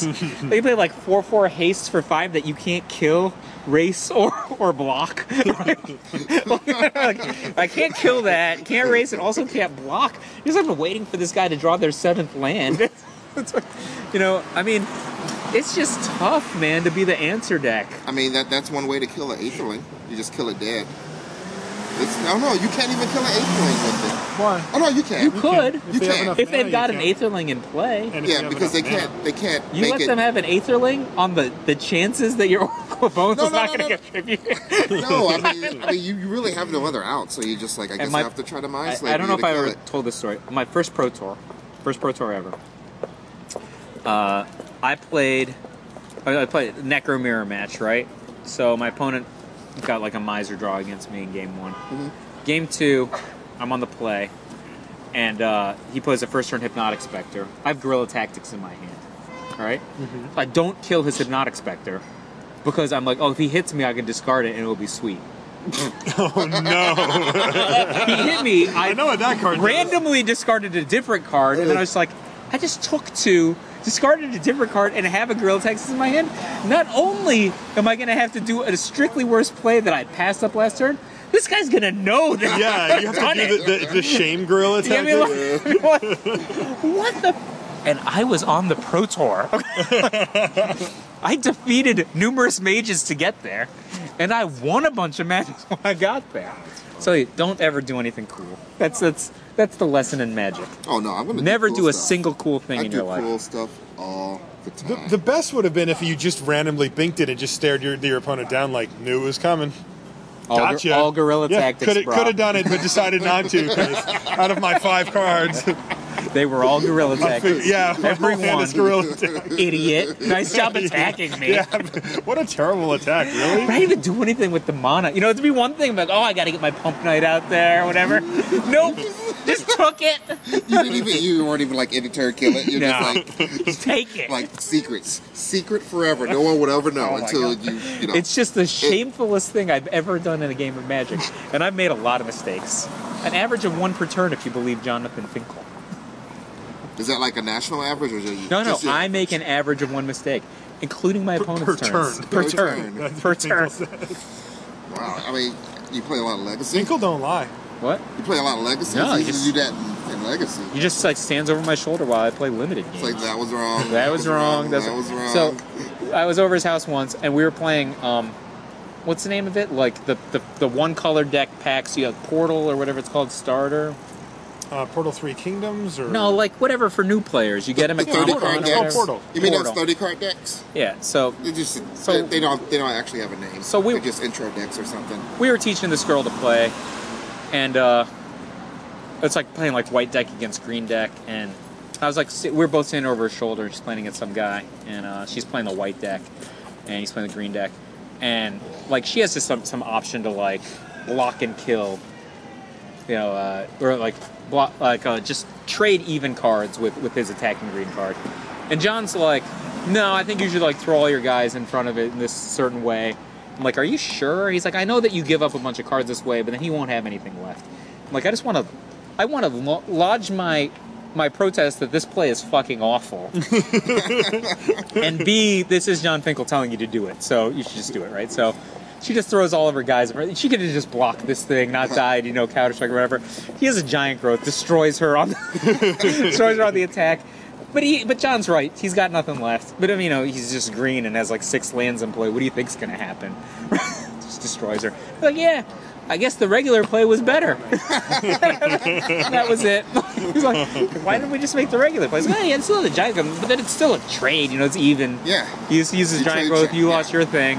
You didn't lose all your things. So. Yeah, John Finkel made a mistake once. It was one time in a fun game, teaching someone to play with starter decks. That's when he takes his risks. Yeah, that was. He's like, on the Pro Tour when I have this same position, I might not take this line. Mathematically, I still should. So it's time to go get some food. I want some Casses, man. We've done an hour 37. Thanks for joining us in Canada. Top 8 Magic Podcast. Good day. G'day. That's not what they're saying. That's Ireland, dude. Oh, sorry. It's not really Ireland. No. Where's my kilt? Yeah, so what are you guys up to? You guys going to go home? Not till tomorrow. We've got all tonight. We're going to be around for a while tomorrow, and then we're going to take off. And both of us will be in our home states for more than 4 days in a row. Yes, that's going to be awesome. So there's no event this weekend? No. Not for a while. We're coming up on pre-releases and release events and game day. Those are the 3 weekends that are like blacked out. If you're not working, will you go to a Star City and play? Oh yes, absolutely. If there was one in Seattle, I would play. I'm not going to go fly out to one though. I would consider flying to a GP, but not necessarily. But aren't you working almost all of them though? Yes. All the domestics? Him and I do. Yeah, all the ones that we can actually get to. Like if there's one that we're not working, it's because it's in Europe. Right. Or I was going to say Asia. it's in Australia, but that's not the truth because we went to that one. So yeah, Rashad and I had a hell of a trip. We went to Valencia, came home for a day, and then went to Melbourne. You were home for 2 days. I was not. left the next day. I left the next day. Oh, I had 1 day at home. Yeah, see, I didn't. I went to sleep and woke up and flew to Australia. Okay, yeah, I had 1 day, you had 0. But I stayed down there. It was awesome. Well, you're not Australia. Aren't you tired all day? What's the... What do you mean? In Australia. Was I tired all day? No, Yeah. no, the times, it's really weird because the time difference is, it's 19 hours from Seattle. So it's actually just like minus It's just 5. the same. Yeah, it's just like, it basically mimicked my actual sleep. It's just a different day. That's the weird part. I mean, I was a little jet lagged. Especially, you were wrecked. I was close to wrecked because I never adjusted from You being should in have seen it Europe. when we did the GP, The Melbourne GP? No, remember when we came back and then whatever the next Oh, GP was, well, you were that's- like half dead. Well, that's totally different. I felt bad for There's you. just so many smoking girls. Just like all different kinds. This is a I just great can't even believe neighborhood, it. Mike. I would This is live where we here. always just sit here and cast. Yeah. Brian lives in New Jersey. We know. Well, he just lives like, it's pretty close. I mean, it's And it's technically still New in a Jersey. different state. Well, it's just like one Kinda. tunnel This away. is just all one big state. Yeah, come on. Also, you can see the city from his house, and I don't know if you know it, but his cat just sits in its own cat condo and just looks at the view. Like this cat has the best life ever. And it's the best cat ever. It's just an awesome. I've been to Brian's house, I think, twice ever. What'd you think of the cat? I don't remember. Dude, you don't You would remember? remember. Could you? You would remember. What? You would remember. You would remember. I've been this friends cat. with him for a long time. You never heard the story about the Mexican grandma? All right, I so don't know if I want to hear this. So- This sounds a little sketchy to me. Carla's like, ring, ring, ring. On the camera outside, because I guess there's a camera that says who's outside or whatever. About 5 minutes. There's some Mexican grandma in a cardigan sweater ringing the door, and Brian's like, oh, it's Mike. Gotta go.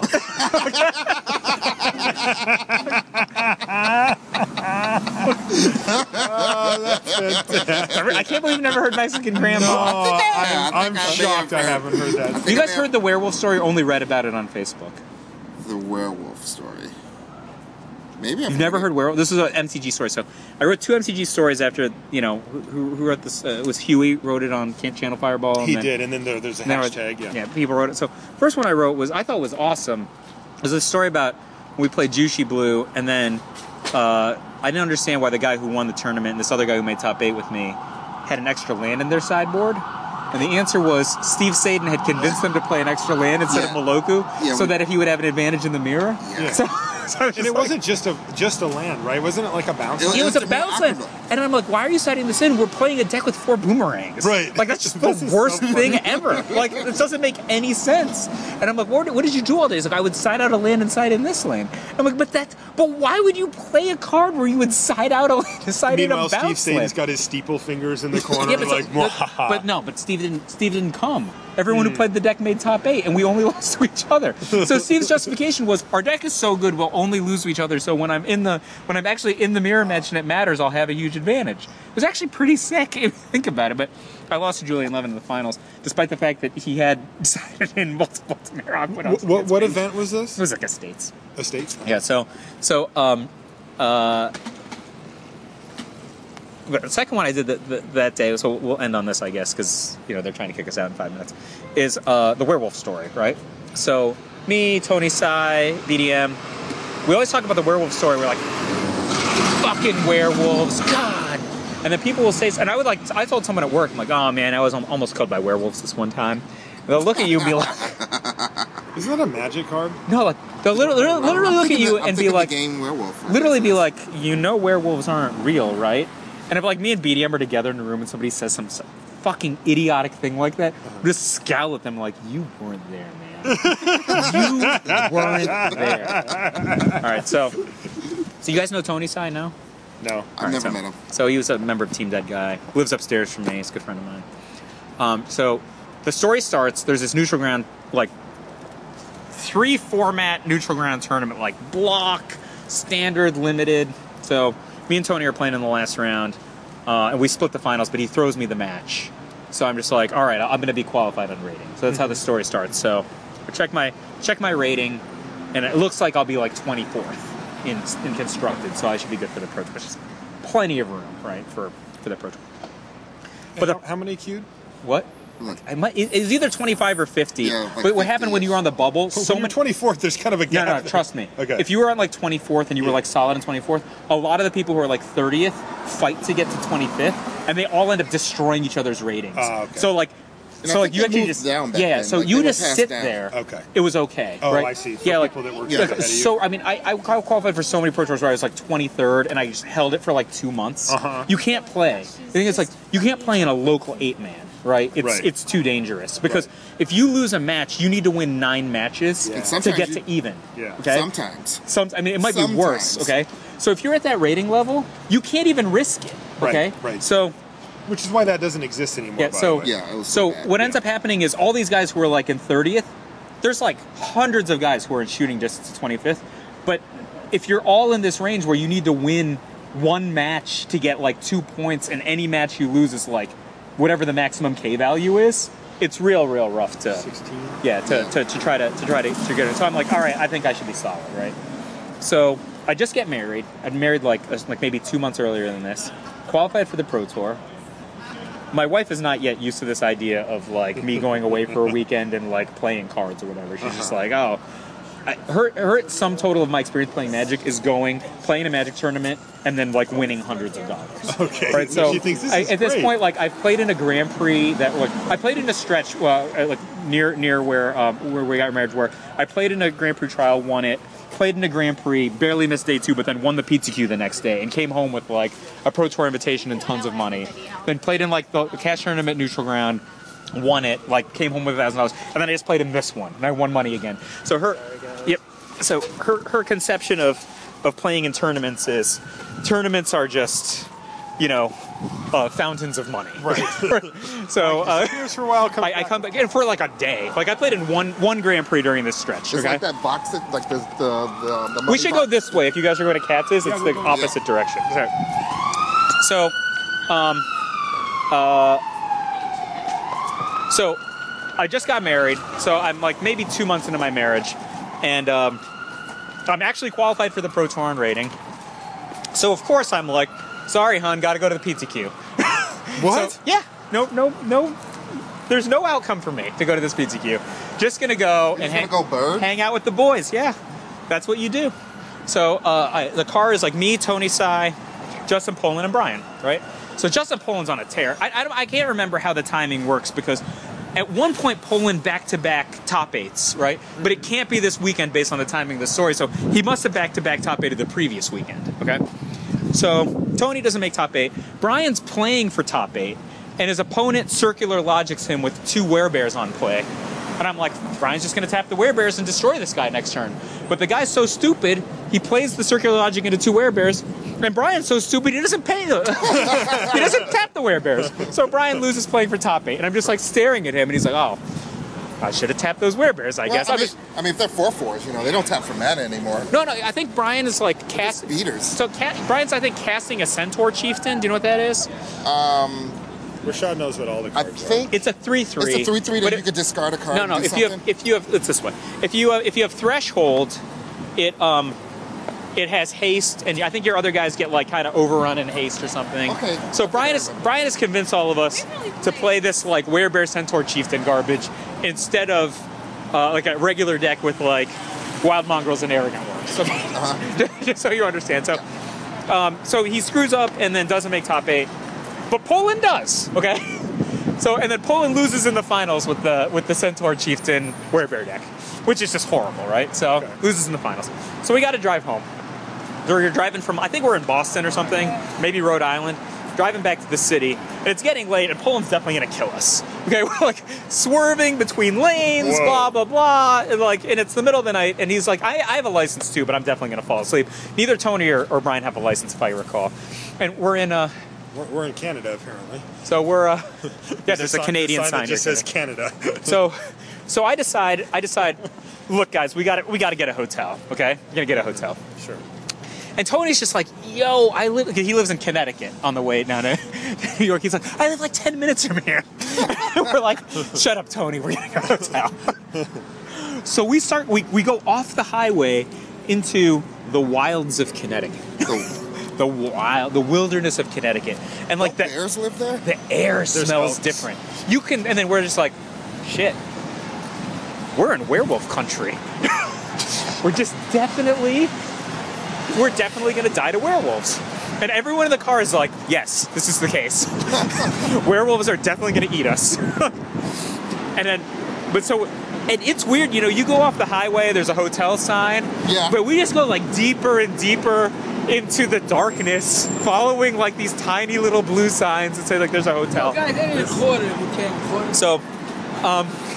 So until finally we get to this hotel. Wait, I have a quarter. Should I give him a quarter? You just get a double back? Well, Nah. So we finally get to this hotel, and I would use air quotes to describe the hotel. It's not even really a hotel.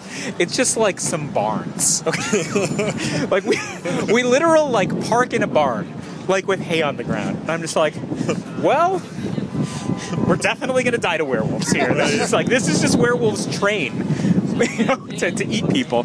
And like there's like the weird like hook-handed eye patch pirate like running the hotel at like ass in the morning or whatever. So like, oh man, this is horrible. So a few minutes earlier we were gonna die on the highway, but we've been able to get to the hotel, but there's only one bed. Okay, so how many people is there? 4 of us. So we 2v2 for the bed. So obviously we 2v2 for the bed. I'm like, this room is really musty. It's like dusty because this is where the poltergeists are. So we 2v2 for the bed. I team with Tony, and then Brian teams with Poland. I go 1-1, and Tony goes 2-0, so we get the bed. So Brian just like takes all the bedding or whatever and like makes himself a hovel. He's like, fuck you and your O2 Poland.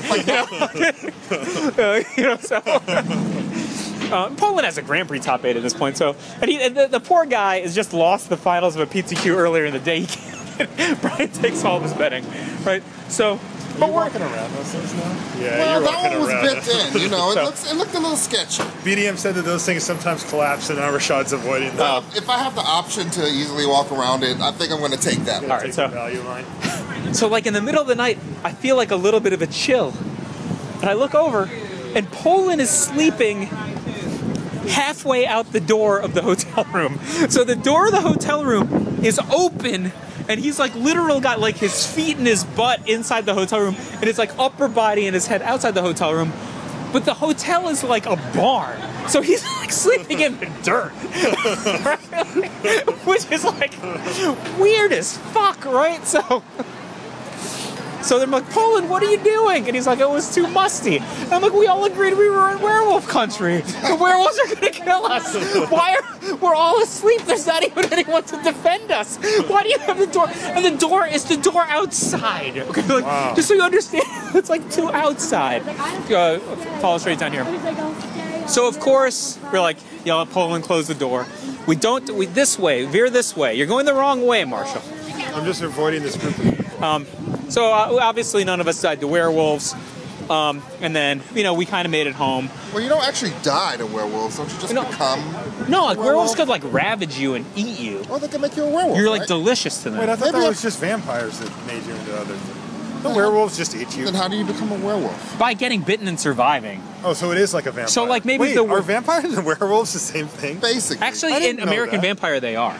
Huh. Right, so they're just different. One's furrier than the other? No, they're like different variations on vampires. Right, one of them is like the wolf vampire, and one of them is like the bat vampire. Oh, okay. All right, so yeah, I mean you could. I didn't know that. So I mean, yeah, maybe you didn't read American Vampire. It's quite good though. I didn't. So anyway, that's sweet, and then none of us died. That's also sweet, by the way. Yeah. So we go home. My wife's just like, I don't understand why you played it. Went to this tournament, didn't play in it, and then had to randomly get a hotel room in Connecticut, but whatever. That must have been a growing space for you. Yeah. So that's what happened there. And then, but we didn't die, so it was pretty shitty. And then I went and looked at the DCI homepage, and they downgraded the K value of the tournament that I won from 36 to 24. Oh, so then I missed my Q. So like by a mile, right? So like I won 9 matches, and it went from like you rattle off 9 matches at 36, and then you rattle off 9 matches at 24. That's a big difference. Those are not the same rating. Wow, so, that is a brutal day. I missed it by 8 or something. Yeah, that was back when I could actually, get my rating high enough it would matter. Well, that was back when rating existed. That rating still exists. Does it? Yes. Yeah, they can still calculate it, but it's they not don't used. do It doesn't anything. exist. It exists. It's just not used for anything. Really? Yeah. I didn't. Like, I can still check it. Maybe. I don't know. You could certainly check your Planeswalker points. I mean, if though. you can't check it, it doesn't exist. If you ask the right people. So do you? can All right. check If I have to ask the right people, then it doesn't exist. Do you not That's not monitor? how existence works. Do you not monitor your rating on Moto? Yeah, I check it. Like I actually, It's just more curiosity of like how I've been running lately. Like when I lose a bunch of drafts in the first round in a row, I'll be like, I wonder how bad this really is. And I'll look, and then sometimes I've dropped like a few, and I'm like, it's probably not as bad as I thought. And then other times I'll have dropped like a big chunk of rating points, and I'll be like, oh yeah, this is bad. I'm down swinging. I'm really trying to like maintain a 1900 rating with just cubes, because then that makes me feel like I'm good enough to play on the Pro Tour Unlimited. Oh sure, but I mean, if there was a cube in Pro Tour, the other one is way different. Like the skill of drafting cubes does not translate over to normal sets very well. Transferable skills, right? Like I actually think that drafting. I'm saying they're not. No, but I think drafting and playing cube is transferable to playing constructed beatdown decks. Okay. So okay, sure. So I mean, you're flexing some of the muscles that you use in other things. But I keep track of my constructed. I'm just rating. saying, I wouldn't expect my Theros block. You know, I wouldn't expect to like 5-1 Theros block at the PT if I was a good cube drafter necessarily. Oh no. So like I told you before, when like I was playing like M11 and I was drafting. Remember when I thought that I was M11? Yes. I was supposed to learn how to draft Rise of the Eldrazi, but I was wrong. And then you did M11, and then you just started drafting blue all the time. Yeah. So I remember that. I went from like whatever horrible rating I started out with to like a 1911 or something. Wow, that's really good. Yeah. Like I it's interesting. Tom Martell says that's not a sign of a good drafter. And if you look at my cube performance, I'm definitely not a good cube drafter. Like my performance is only good. Martell says if you're 1900 limited on Moto that you might not be a good drafter. Yes, because I only knew how to draft one color. Oh, so he's saying that you figured a format or whatever, and you had your stride for it, and you crushed it, but that doesn't mean that you're a good drafter overall. Yeah, that makes sense. I 2-1-2-1 at Nationals, and I probably could have won both of the matches that I didn't win if I were a little bit better. The sample size is just too small, is what he's saying. Like if you looked at it over like a 2-year period where you were drafting somewhat regularly and just took like your average rating, that would tell you a lot more about peaking out at some point. All right, I think this is Houston. Do you know where to go from here? All right, so see that street? That's Houston. Okay. I could just Google it or whatever. Just go straight that way until you hit Katz's, and it's on the right. Go straight that Just way? go straight that way until you hit that way. It's on the right though, so it's on across the street. Oh, it's over there. It's over there, but you know what Katz's looks like, right? Yeah, I've been there a couple times, like 3 times before. All right, thanks so much for being on my podcast. Can I get a high five on the podcast? Yeah, of course. You too. Wow. All right. Brings the high fives. Well, you got to do it so you can hear it over all the. Can I get one from you too, Rashad? I don't know. Don't you dare! My hand's in the air right now. Yeah. All right. I hope you guys like this one, even though there was no Brian David Marshall. Sutcliffe. Bye. Bye.